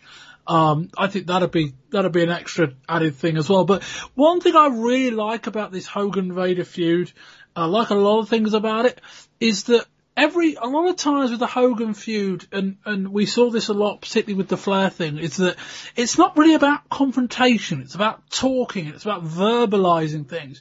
And one thing I like, and we saw this in December at Starrcade, and we've seen this here, is that Hogan is cutting promos, sure, by the by, but when it comes to it, Hogan isn't letting his mouth do the talking, he's letting actions do the talking. Vader at Starrcade cut a very good 2 or 3 minute promo that we heard in December, and then kind of threw it over to Hogan, and Hogan just shoved him and started a fight. Then here, Vader comes out and cuts a promo. Hogan doesn't wait for his opportunity, just runs out carrying a strap and says, we're going to fight. And I think that's great, because I think it comes back to what you said, Jeff, about Vader being an opponent, is that Hogan doesn't really have the words. He is perhaps a little bit scared, and I did like the fact that Hogan came out carrying a strap, number one, because it illustrated the stipulation of the match, and number two, because it kind of illustrated the fact that Hogan on his own might not be enough. Jeff? I completely agree. I will say this, I think that if Vader doesn't win, or win by some sort of, I hope to heck Vader wins, because I want to see this feud culminate even further down the line. I don't want to see an end in sight, because I don't know who else Hogan can really work with right now unless it's Flair, and that kind of bores me. I think it's so cool that Hogan for once isn't the immortal brother. There's this guy who's bigger, and he's a super heavyweight, and unlike Andre, he can do a goddamn flying moonsault, and I think this is Hogan's best test to date, at least in WCW, and probably his best matches outside of Flair since maybe, Randy Savage in '89. And Kieran, Hogan cuts a promo after Superbrawl and says that, you know what, yeah, I should have lost that match, referring to the powerbomb where he didn't kick out, but there was no ref to count the pin. I mean, they're presenting Hogan as vulnerable, Kieran, and I quite like it. Yeah, I mean, it's a real change. I think finally maybe Hogan saw, some of the decisions are being informed by how the crowd are treating Hogan, and maybe he's sort of backing off from being this overall, almost like a dictator over everything that happens within his matches. Maybe he's finally realising that he just needs to back off a little bit, and in the end, it's all for the better. You don't have to steamroller over these big guys, that usual thing where Hogan goes against the monster and he ends up eventually overcoming him, with his saying your prayers and the vitamins and all that. He can do things in different ways, and a different Hogan is a better Hogan.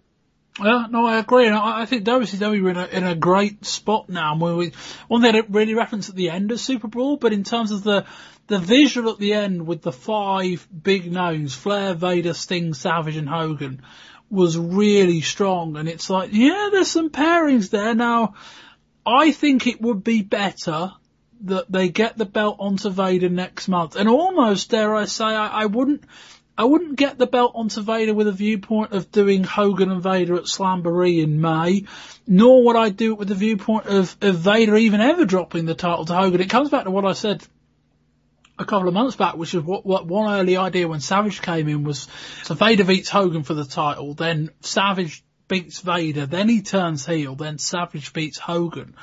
I think, that we've got all and this is kind of the same thing with WCW as it's been for the last year or so. We've got all the problems with the bits down below, but the top of their roster is really strong. Now, right, they've brought in a lot of those names rather than produce them, but there's a lot of really fresh matchups. You could have a heel Savage against a face Sting, which could be very interesting. You've got to turn one of them though.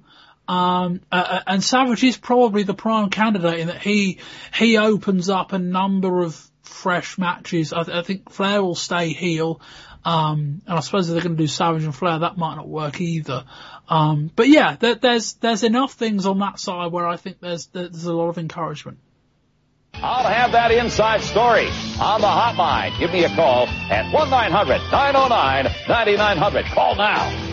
WCW's controversy with its hotline hit new depths this month as the company not only used the death of a wrestler as a hook to get people to call in, they attempted to imply that the death may have been Ric Flair, which it most certainly wasn't.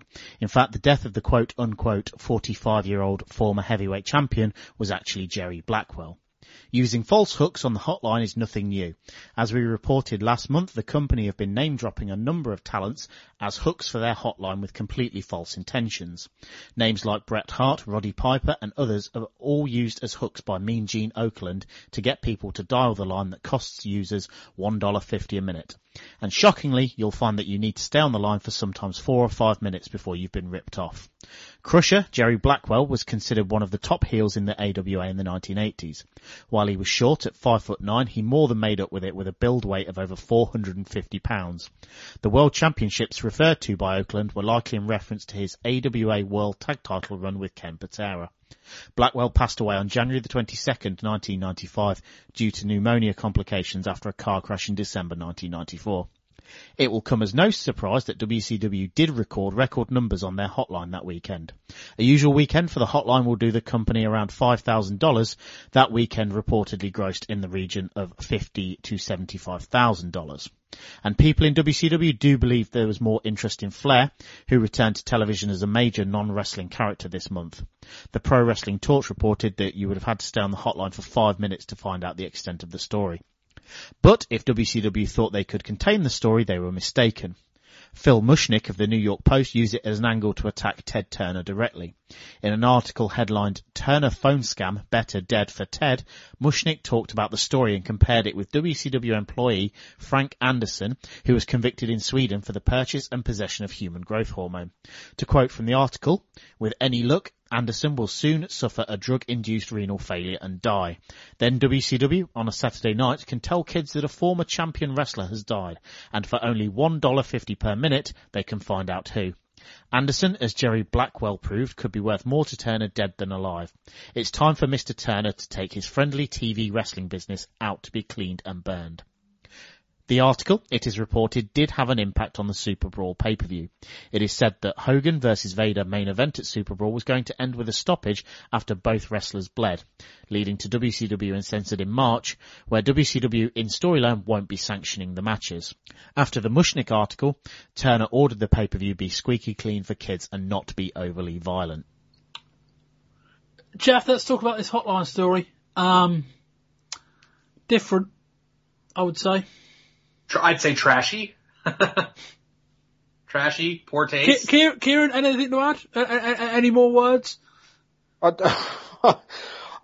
I was reading the article, I just couldn't believe what I was reading, and then to shill out to the one that the nugget was not giving the. It sounds so bad to say, but not giving the death up front. He sort of had to go through the rigmarole of calling up the hotline, getting a load of spiel off Oakland. Oh, and then he gets round to the death because, of course, everyone thinks it's going to be Flair.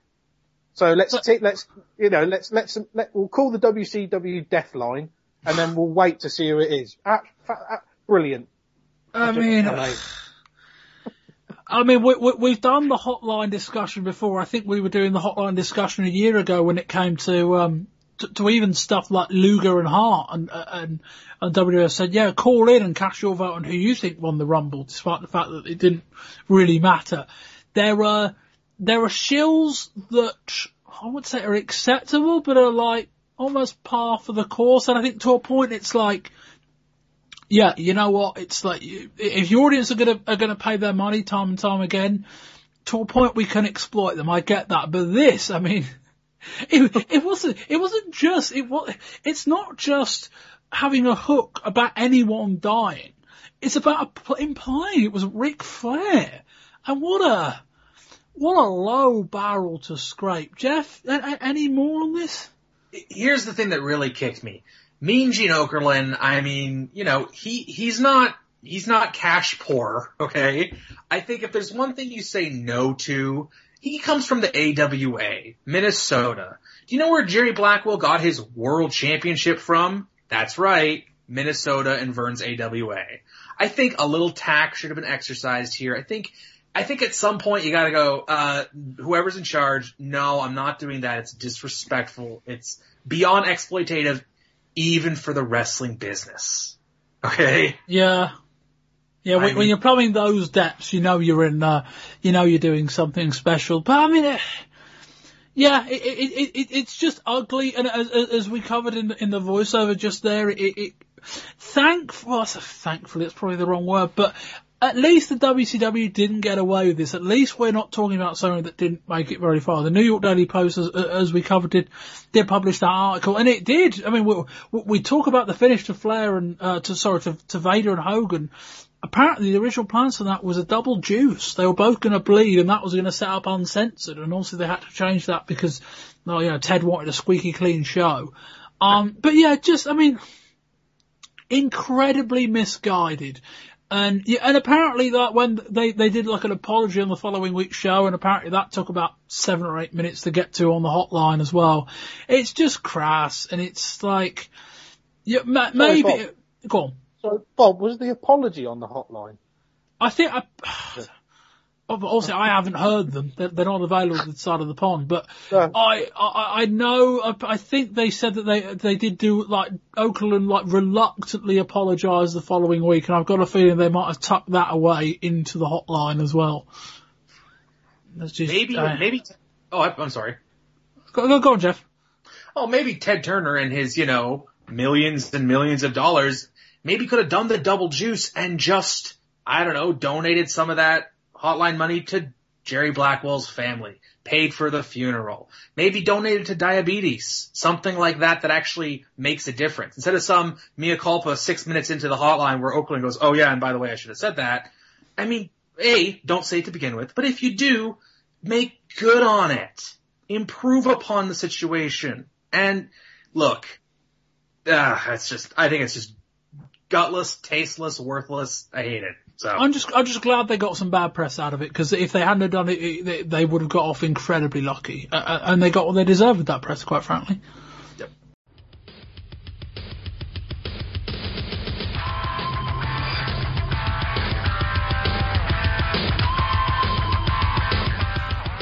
We begin on February 4th with WWF Superstars. The Undertaker faced Henry Godwinn and struggled, the storyline being that Undertaker wasn't the same without the urn, which was taken from him at the Royal Rumble. Despite this, Undertaker still won, but the story was of a struggle. Shawn Michaels hypes Diesel being on the Heartbreak Hotel, but then unveils a life-size cardboard cutout. Michaels claims that Diesel has no backbone. The Blue Brothers are now being managed by Dutch Mantel, who is playing a character called Uncle Zebekiah. On February 6th and Monday Night Raw, following on from the two-man Royal Rumble last week, we've got a six-man tag. Men on the Mission and Lex Luger taking on King Kong Bundy, IRS and Tatanka of the $1 Million Stable. A highly forgettable match before Lex Luger dialed back the clock to 1993 and body slammed Bundy. Luger took the pin after Tatanka illegally hit him with a DDT. Bobby Cupo, a legal rep of Lawrence Taylor, read a statement. He said they demanded an apology and that Lawrence Taylor had no desire to become a WWF performer. Vince McMahon performed a sit-down studio interview with Diesel. Diesel covered a number of topics including comparing Bret and Owen, his legs being a weakness, and Shawn Michaels. Vince did at one point refer to Diesel as Kevin Nash, while referring to Diesel's life away from the ring. As a correction from last month's TV report, Henry Godwinn carries slop in his bucket, not pig shit. Shawn Michaels said on that show he'd be debuting his new bodyguard. At the end of the show, he ended his run as co-commentator. On to February 11th for WWF Superstars. Bam Bam Bigelow does another studio interview, says everyone is relating to Lawrence Taylor. Nobody is relating to him. He says he won't apologise until he meets him in the ring.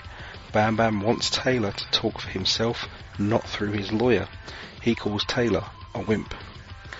Hakushi's manager says Hakushi will prove to people that he is better than everyone in the WWF. He will destroy Bret Hart. The 13th February Raw was preempted by the Westminster Dog Show, so we jump straight to the 18th of February WWF Superstars, and we're back with another legal representative of Lawrence Taylor. They say that a friendly warning to Mr. Bigelow has fallen on deaf ears, so Taylor is being advised to seek legal remedy from Mr. Bigelow and the WWF. They feel that the WWF, separate from Bigelow, have been perpetuating an idea of a match between Taylor and Bigelow. During a tag team match between the Head Shrinkers and the champions, the Smoking Guns, the Blue Brothers and Uncle Zebekiah come out. This match was also noteworthy for Head Shrinker Sione doing a horribly dangerous tombstone piledriver to Billy Gunn. Sione wasn't ever really in control of the move, and Gunn's head landed before Sione's knees did. Mercifully, it seems Billy wasn't injured. Fatu super kicks Gunn, but one of the Blue Brothers pulls him off the pin, and eventually both teams are counted out. Bret Hart is presented with the 1994 WWF Magazine Award of the People. Later in the show, Lawler says, and I quote, he thinks racism is an Olympic event. To have a man to watch my back. The suspense continues to build. And that is exactly what I have done. I have talked about it for weeks, and tonight, folks, is the night. Ladies and gentlemen, the new bodyguard of the Heartbreak Kid, the big, the bad, the vicious Sid. What? Oh, yeah! What has Shawn Michaels done? He's cracked up, I think.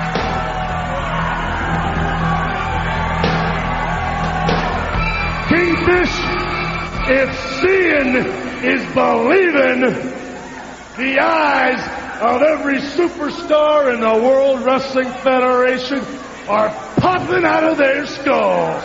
Tell them, big man. See, I bet millions of people around the world were asking the question, Shawn Michaels, why? Why take the chance on another bodyguard when Diesel turned his back on you when times got tough? See, I'll tell you why. That he can trust me. We sat down, we had a talk, and then the man realized like that Sid, you are a man that has no feelings, no remorse for any living soul. But second of all, and most important, that I will be by his side at all times. Yes, at all times. When the times are good. Oh yeah, and when the times are bad. But my promise to him is simple. There will be no bad times. And how can I sit here and I say this? Well, it's simple. Together, the Heartbreak Kid and myself, we will rule the world. And reason why? Look at this. Because I am the man they call Let's move on to the February the 20th edition of Monday Night Raw. Covering, so we're not doing kind of a full show type analysis as we would do for even like an ECW stuff in part 2. Just touching on 3 specific points from this show. We'll start, Kieran, with the return of Sid Vicious, Psycho Sid, they haven't really named him yet, just Sid at the moment, as Shawn Michaels' bodyguard. What do you think of, 1, the pairing, and 2, Sid's promo and that whole segment? I'll come out again. I actually love this guy. if there's one guy that can get across Psycho, or, just, there's a bit of a screw loose missing, you know what I mean? It's Sid. I love the way he came out. I love the way he interacted with the crowd. I actually love the theme music for once, which I don't say very often this period for wrestling. The promo was okay. It was a tad rambling, but it sort of got the point across that it needed to. And I do really, really, really, really like the pairing, I've got to say. But that's on the proviso that I am actually a Sid fan, so I'll say that. Jeff. I'm going to play the contrarian here. Coming off of the cool style Diesel and Shawn pairing, I think Sid comes off as a little too cartoonish and animated for HBK. And I think, if you're going to contrast, if the last bodyguard is a 7-foot big man, maybe the next bodyguard isn't. And I look at how WCW was using Ming in a similar situation, and I think that maybe there was a cooler alternative to use. And I know, I fantasy booked a couple things. Ron Simmons is available. He's a free agent. I think that would have been cooler to contrast with, the last bodyguard was Diesel, put somebody new. You can bring Sid in, but Sid and Shawn Michaels, do you think they listen to the same music? Do you think they go to the same clubs? I just don't see the match. I think it adds a cool wrinkle to the WrestleMania match, but I don't think Shawn Michaels is really going to go, hey Sid, I need advice on girls. Not that Shawn Michaels ever needs advice on girls. No. But I bet it's all right, Jeff. Well, maybe he's shy. God, if he's shy, this is a great match. I'm passing over there, but no, I know what you mean, Jeff, in the sense that it does feel a bit too much like they're putting Sid in as Diesel 2.0. But I kind of feel like you can, if you're clever enough, you can tell a different story and make this work and not have it be a rehash of the previous storyline. Sid has some name value for a kick-off, and that helps. That really helps in that you bring in Sid, who's a former, big-time main eventer. We're also bringing in a guy who, as Kieran alluded to, the whole unhinged thing isn't all that unfounded. We talk about his last moments in WCW 18 months ago was stabbing Arn Anderson with some scissors. Like, or being stabbed as well. And so there's a lot of truth to that, and I think if they're clever enough, they can tell a very different story, almost that Michaels brought in Sid not because it was the right fit, but because Sid was just so good. And you can almost, if they want to do this, you can almost eventually kind of pair them off against each other sooner rather than later. But equally, Jeff, does this feel like they're setting up Sid for Diesel? Is that the bigger picture here, and almost like Sid and Shawn might not last that long, and they'll just go to Sid and Diesel? Well, assuming that Diesel retains at Mania, because you want to send the fans home happy in the main event, who does Diesel have? Okay, he's got Brett. Well, Brett's gonna work probably Backlund or Lawler maybe. You got Bam Bam, and that's about it. Unless they want to do a rematch with Shawn. Maybe Shawn wins at WrestleMania. Well, they could do Owen they could do Owen, although apparently Owen wants to go after the tag titles now, so I suspect they won't. I don't want to watch Sid versus Diesel as much as I want to see Diesel versus Yoko. You know, it's not on my to-do list. Oh Christ, they're going to do Diesel and Yoko, aren't they? God, I didn't think about that. Well, it'd be different. But yeah, no, I mean, yeah, I like the introduction. This is a company that isn't dripping with stars right now, and this is also a company, lest we not forget, that is also hemorrhaging a lot of guys at WCW. So I think for them it's almost a win, even if Sid has a lot of weaknesses, and he certainly does. It's a win to bring in a guy like that.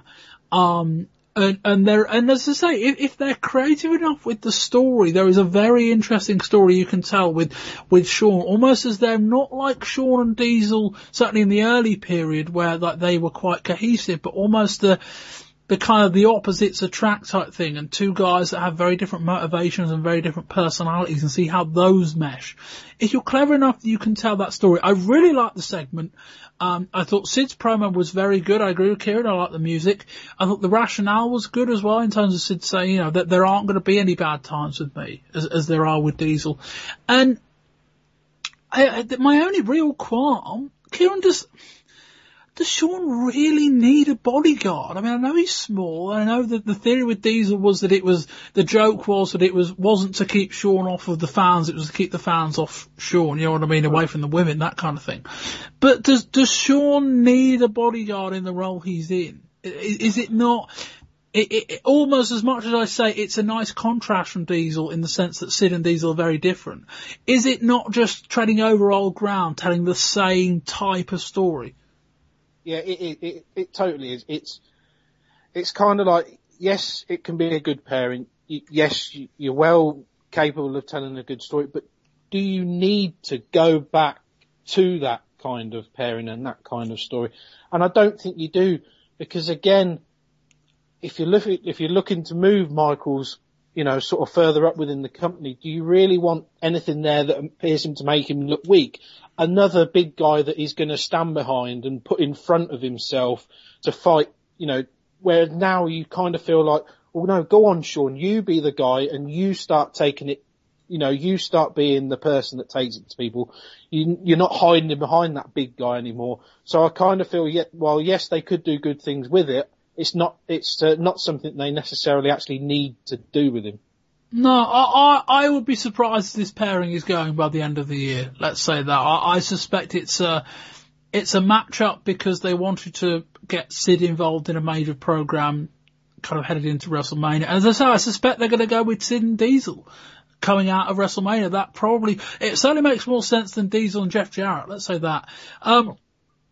Segueing quite nicely into the Diesel and Jeff Jarrett WWF title match on the February 20th Raw. Jeff, what did you think of this match?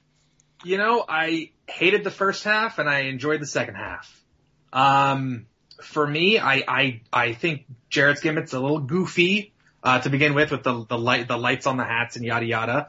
I think that as the IC champion, there were a couple times in the match he shouldn't have been in the spot that he was put in. Like when Honky Tonk Man was the IC champ, you wouldn't see his ass get beat from pillar to post by Hogan, because it just makes your second tier champ look super weak. And, you know, Jarrett's style's a bit Memphis to begin with. And what I didn't like about the first half was he didn't come off as aggressive enough to work somebody like that big babyface style that Diesel works. But as the match progressed, you get the good bumps and like Rhodey doing a couple of the funny little high spots. And, you know, once Jarrett started to cheat and get the upper hand, I started to enjoy it. And I think one of the MVPs of this match was Jim Cornette. And one of the things he kept doing was putting over the 9 knee surgeries of Diesel. And, the fact that there were consequences to what Jarrett was doing. And, I would have liked to see Jarrett work a little more aggressively, but I found it pretty fun. But I wouldn't have pinned him clean.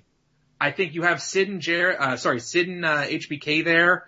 You're going into WrestleMania with an IC title match. I mean, Jarrett just got destroyed more or less when the playing field was even. It just felt kind of like I don't know, you want to get your world champion over strong, but are you sacrificing, your IC champ? I don't know. Kieran.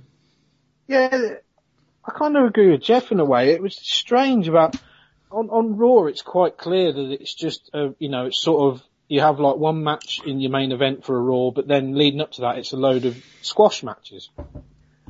Well, invariably, it's the main event at the top of the show, and then they have squash matches for the rest. This was actually a break from formula in many ways, having the title match kind of 2/3 of the way through it. All right, yeah. But it just seemed a real waste of, like Jeff said, of like somebody who's got that next belt down. Why feed him to Diesel? It seemed odd, but away from that, it was a solid match. Diesel's really over with the crowd, which is, obvious really from the way they react. And I also had other notes about, I thought Cornette was great throughout the whole of the Raw, not just this match in particular. But it kind of got, like I said, it kind of got better when Jarrett started doing the more nefarious stuff, and then the roadie gets involved. Then it becomes a bit more entertaining. But it was a solid match. It was okay. Yeah, for a TV WWF title match, it was good. I think if we got this on pay-per-view in the main event, you'd probably be a tad underwhelmed, but it probably would have got longer as well. But yeah, I wasn't blown away by it. There wasn't much memorable stuff in it, but it was fine. And this is a spot that the company I think used last year. I think they did Yokozuna and Savage for the title match kind of in February, just to kind of fill the gap really between the end of the Royal Rumble and WrestleMania kind of 5 or 6 weeks later. Yeah, it was a fine match. I didn't love pairing them off against each other, but I think it was the logical match, particularly as the house show loop has been Diesel and Jeff, so that ties in well. And plus they don't really have any other bona fide heels they can beat at this stage. Or maybe it would have been a perfect spot for Owen Hart, I don't know, but clearly it seems like they've moved on from Owen Hart quite quickly, which might be quite a shame if they have. But yeah, in terms of the list of opponents, this was probably about maybe the better option of any of the other candidates as well.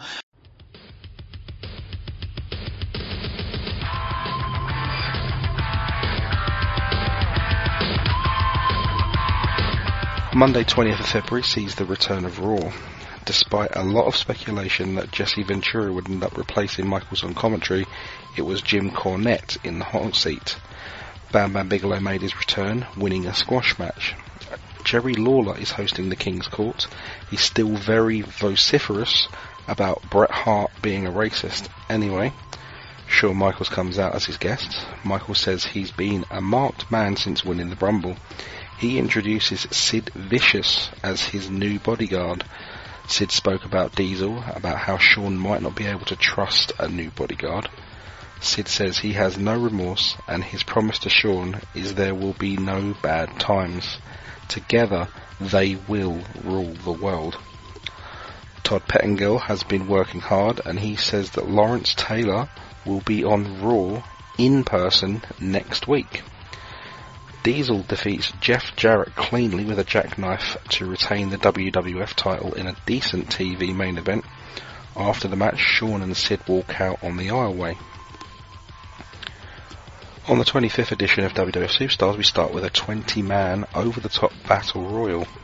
Shawn Michaels started in the match, but immediately eliminated himself to save himself from the baying jaws of WWF's undercard. Jerry Lawler tried to take a page out of Shawn's book by hopping on one foot to prevent elimination, but Bret Hart came out and stamped on the other foot. Michaels returned to attack Bulldog in the final two against one of the Blue Brothers. Despite the interference, Bulldog won and will face Michaels on Raw in the first week in March. Hopes of a big Owen Hart push may have to be put on ice. He wants a tag title shot against the Smoking Guns. He'll need to find a partner first. A bizarre clip that we cannot fully do justice in audio involved a mock criminal investigation looking into the disappearance of Yokozuna. Presented were Paul Bearer and Mr. Fuji, with Bearer dressed as a woman. The Undertaker's gong hit, and when the lights come back up, Mr. Fuji was now dressed as a woman. The clip was a bizarre advert for WrestleMania, it seems. We're building to Lex Luger vs Tatanka on the February 28th edition of Raw. Lex Luger says tonight is payback time for all of Tatanka's actions, including attacking Chief Jay Strongbow on Action Zone a couple of weeks before. Ted DiBiase is carrying the Undertaker's urn. During the match, Tatanka removed Strongbow's headdress, but Strongbow hit back, hitting multiple chops on the Native American. The match ended by count-out when it seems like Tatanka just gave up and walked off. Lawrence Taylor appeared for a sit-down interview. He said he was only at the Royal Rumble for a good time, and he wasn't embarrassed by what happened. But the fact that the clip had been constantly replayed on TV was embarrassing.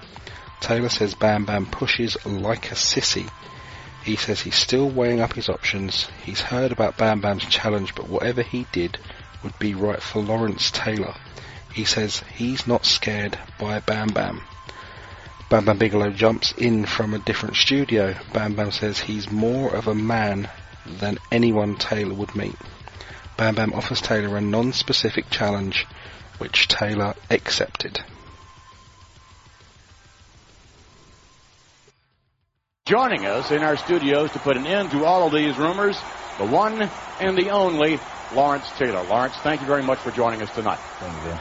Let's take you back, if we may, before we talk about all these rumors, let's take you back to the Royal Rumble itself. There you were at ringside, a guest of Diesel, enjoying the action.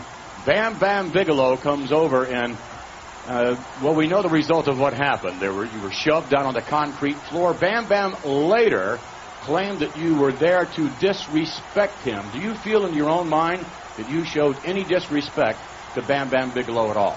Oh, not at all. You know, I think he disrespected himself. He just lost to a 13-year-old. But I didn't really, wasn't there disrespecting. I wanted to see a match. I'm a friend of Diesel, like you said, and I was there for a good time. Well, wait a minute. What stopped you from going after Bam Bam Bigelow after he shoved you down? If you were just there for a good time, what stopped you? Huh? Well, huh? I thought about going after Bam Bam, but that's not my nature. I'm not here to fight. That's childish. I think what he did was childish, and I'll let him go, and we'll settle it other ways. Well, speaking of that, it seems to me that that incident at the Sun Dome in Tampa was, no matter how you look at it, a rather embarrassing one, certainly for the World Wrestling Federation, and I would suggest an embarrassing one for you as well. Well, it's embarrassing, so to speak, because I wasn't expecting that, and if I was expecting that, I would have been ready for it, but I wasn't expecting that, and a lot of people, you know, they take the time out and they acknowledge me out there, and the World Wrestling Federation was very gracious in the beginning of the show, to show me out there and acknowledge myself being there. But then when you keep playing it over and over and over on national TV, that's when it becomes really embarrassing, especially when the fans actually know what's going on. And I wasn't pushed like that when I was in the NFL, so I don't expect to be pushed like that right now. Well, let's talk about that a little bit more, and I would suggest that you have been barraged, have you not, by so many fans who have said, Lawrence, what are you going to do about this? How did it feel to be shoved by Bam Bam Bigelow? And yes, it was played over and over and over again. To me, I would suggest that you have been barraged, have you not, by any number of individuals wanting to know what you're going to do about this. Yeah, a lot of people ask me, what am I going to do, and how does it feel to be pushed by Bam Bam? But, he pushed like a sissy anyway, so it didn't really hurt. But come on, that's a little uncalled for. Well, whatever. But I am still weighing my options. I've heard him about this big challenge and talk about this challenge and everything. I'm weighing my options. I'll take my time and I'll decide what I'm going to do. But whatever I decide to do, I know it'll be the right thing for Lawrence Taylor. Well, along those lines, Bam Bam has made a number of accusations, Lawrence. Among them is that, and again, we thank you for joining us tonight, but among those accusations is that you have been, if you would, bear with us, hiding behind your agent, your manager. Come on out and say it. He's scared. He's hiding behind his manager, hiding behind his agent, hiding behind everybody. He's scared. Are you scared or what? Tell the world. Hey, if I get scared, I call the police. You hear me calling the cops, did you? So I'm not scared of nobody. No man in the world am I scared of. Especially not no Bam Bam Bigelow. And not you either. What do you think of Bam Bam as an athlete?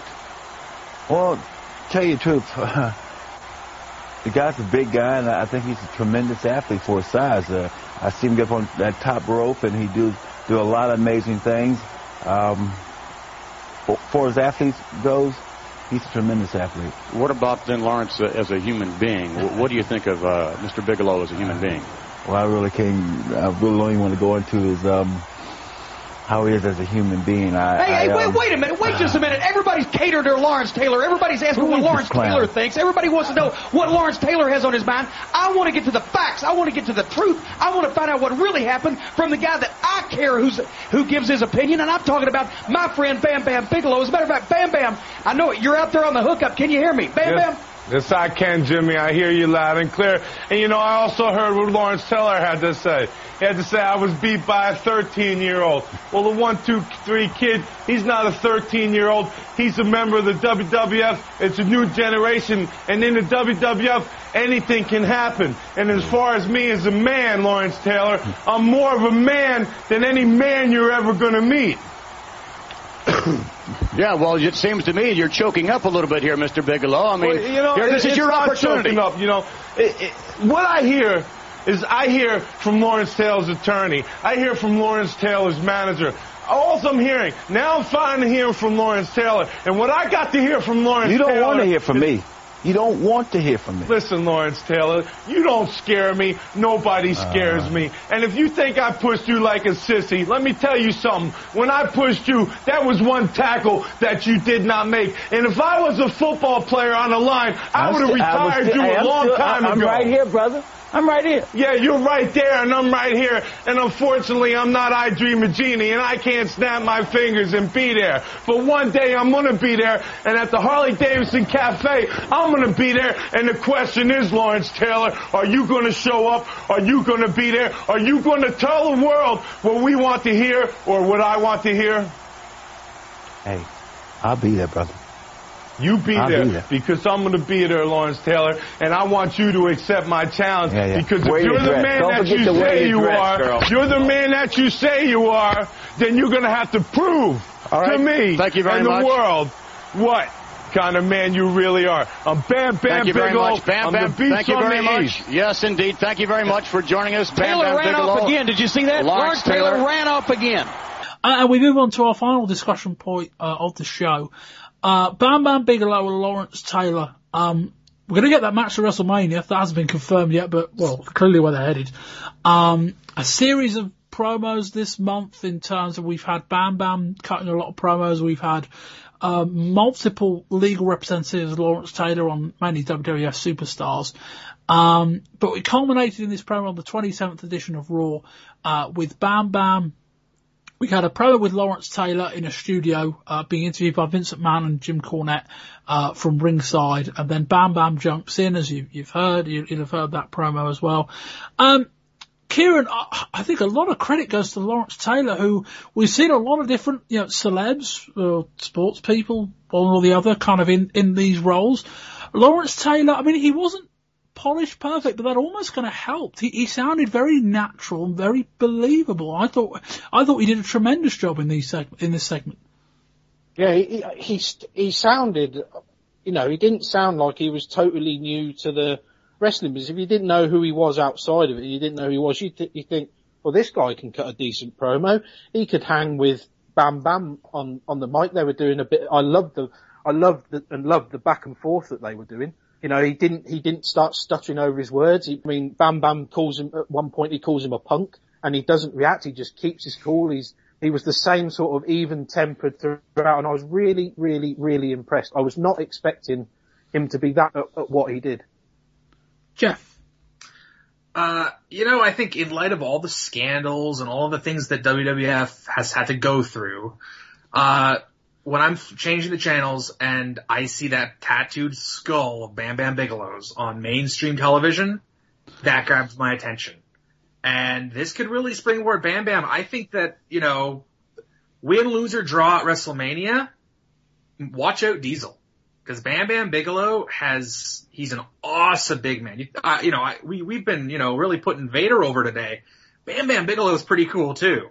And heel or babyface, he can do it all. I think he can pull a good brawl out of Lawrence Taylor. Lawrence Taylor, obviously, Hall of Fame level athlete. The one thing I've always thought is at the Royal Rumble, it kind of felt like, I don't know, as a wrestling fan, I almost felt like Taylor was the heel. I kind of want to see Bam Bam just show him, hey, this isn't the football field.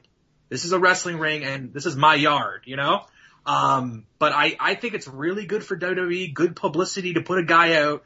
Everybody's going to notice who Bam Bam Bigelow is, and this can only be good for them. So I've really enjoyed the whole thing. Yeah, no, Bam Bam was phenomenal in this last month. 5 or 6 weeks in terms of his believability, his promos, his conviction. He ticks every box in terms of just coming across exactly as you want him to come across. Promos are I don't want to say better than I expected. He's cut promos before, but I think this is his best promo run that I've seen. And in terms of Lawrence Taylor being a believable opponent, I don't know quite if they've done that yet. They've got a month and a bit to go, but equally, like, Lawrence Taylor so far has done a really good job. I liked his attitude. I like the thing about mocking, Bam Bam for losing to a 13-year-old, the 1, 2, 3 kid. And I quite like the fact that Bam Bam didn't heel up on that point. He said, look, this is part of the WWF roster. And as you say, Jeff, it's almost kind of like, you almost wonder whether it started out as a heel Bam Bam face Lawrence Taylor thing, but if they wanted to, I don't think it would take much to shift that to a heel Lawrence Taylor and a face Bam Bam almost. That's not the way they're going, but in terms of Bam Bam standing up and saying, look, you want to get in our yard? You've got to find out how tough it is. Admittedly, it's Bam Bam making all of the challenges, and they are going to keep him a heel, and I think that's probably right. But I like how they've done that. I like how they've blurred the lines a little bit, and I like how both the guys come across. Jeff, for me, this program so far, and we're going to talk about next month about, we'll preview the matchup itself and whether that's going to be any good. But in terms of the build, I think, Jeff, they've done a great job. Absolutely.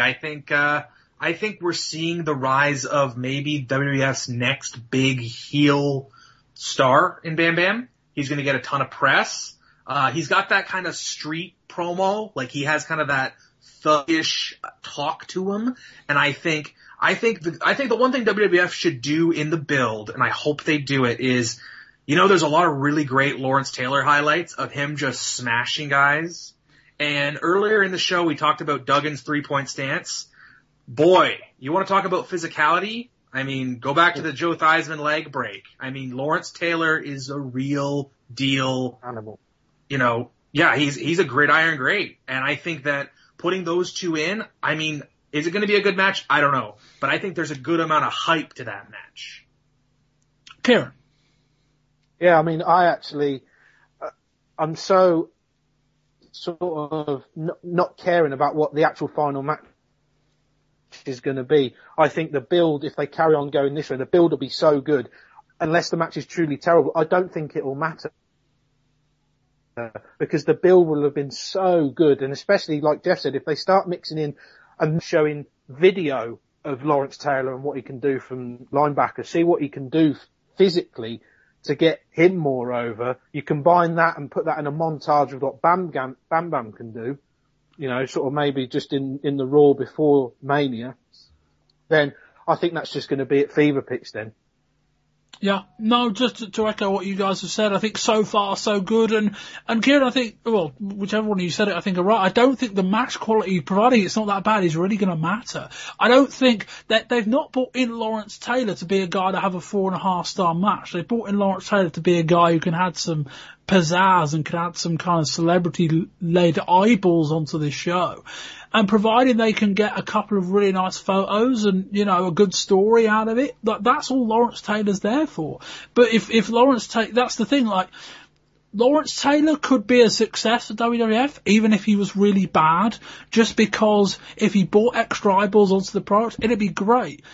If the hardcore audience are a bit let down by a match being in the main event that's not that good, then sod 'em. If the match is okay, I think that's all it needs to be. It's going to put eyeballs on the card, and you hope that matches like Brett and Backlund and Diesel and Shawn can make up for it. But anyway, that will end this month's show. Very good. Big thanks firstly to Kieran Mitchell. Thanks, Bob. Thanks for having me again. No worries, Kieran. You're on Twitter? I am. I'm at Twitter at JotunThrash666. Do you want to spell that out for us? It's JOTUNTHRASH 666. And Jeff Parker. Jeff, big thanks for being on the show today. Oh no, I really appreciate getting to talk wrestling with you guys. It's been a lot of fun. You are on Twitter? I am at Jeff P. Parker. Excellent. That's Jeff with a J for what that's worth. But no, Jeff, I mean, we've been interacting for a couple of years since you took over from my gig on WrestleZone a couple of years ago. And I remember at the time I was kind of keen, before I even started this product, to kind of do some podcasting or some related project work with you. And yeah, it's great to have you on. I throw myself and probably everyone else who's ever appeared on this show under a bus when I say this, but I think you're one of the better wrestling minds that I've come across in terms of just random X on Twitter that doesn't necessarily have millions of followers, but kind of has a very smart mind for the business. And I think in terms of your showing tonight, in terms of your history, your knowledge of stuff going back in the day as well as forward as well. So everyone is worth a follow, but if you're only going to follow one guy from this project, don't make it me, make it him. Anyway, that will wrap up this month's show. We're introducing not really a segment now, but a new bit. Basically, we used to, those people who listen to the show for a while will remember Moments of the Month, which was basically my thought of people picking their best moment of the month, but also for you, the listener, to hear what the guests had to think of their favourite segments of the month or most noteworthy. Now, while we were doing one show and the collective group were all watching everything, it made sense, but now we're doing multiple tapings, different people are watching different things. It doesn't quite work so well. So I'm going to introduce basically my own version of that, which is what Bob recommends to watch this month. So in no particular order, I would recommend firstly Alex Wright and Paul Roma. It's not great, but it's very, very noteworthy, and you'll have heard the 15 minutes of us speaking about that. We quickly move to ECW. You've got this to come, but there is a phenomenal Chris Benoit Al Snow match from ECW. We review that in Volume 2. That's great. Also on ECW as well, the Terry Funk return, that segment that we review at the end of Volume 2. I think that's February 28th, Hardcore TV. I think that is a tremendous segment of television. I would also recommend Hogan and Vader, just for it being a big fight feel, just phenomenal in that regard. And also, you've heard the main promo in audio, but if you're on the lookout on Raw or on Superstars from this month, anything Bam Bam Bigelow related is really good. I cannot understate how good Bam Bam Bigelow has been this month. But anyway, that will end this month's show. You can follow me on Twitter at Bobby Bamber. You can follow the project on Twitter at Wrestling20YRS. We're on iTunes. You want to leave us a rating and a review. We are on Facebook.com/Wrestling20YRS. If you want a treat on Facebook, so if you're listening at the time, then it was last week. If you're listening X amount of time to the future, it was February 23rd, 2015. I posted a short clip of Sione from the Head Shrinkers nearly breaking Billy Gunn's neck by botching a tombstone pile driver. If you can find that, that's worth checking out. And there's also a video up there of Paul Bearer dressed as a woman. And if that doesn't make you like our Facebook page, I don't know what will. Anyway, that will wrap up this month's show. Next up, we've got WCW Uncensored, including Blacktop Bully and Dustin Rhodes on the back of a truck. That could be fun. But until next time, I've been Bob Bambert. This has been the Volume 1 of the February 1995 edition of the Wrestling 20 Years Ago podcast. Until next time, goodbye.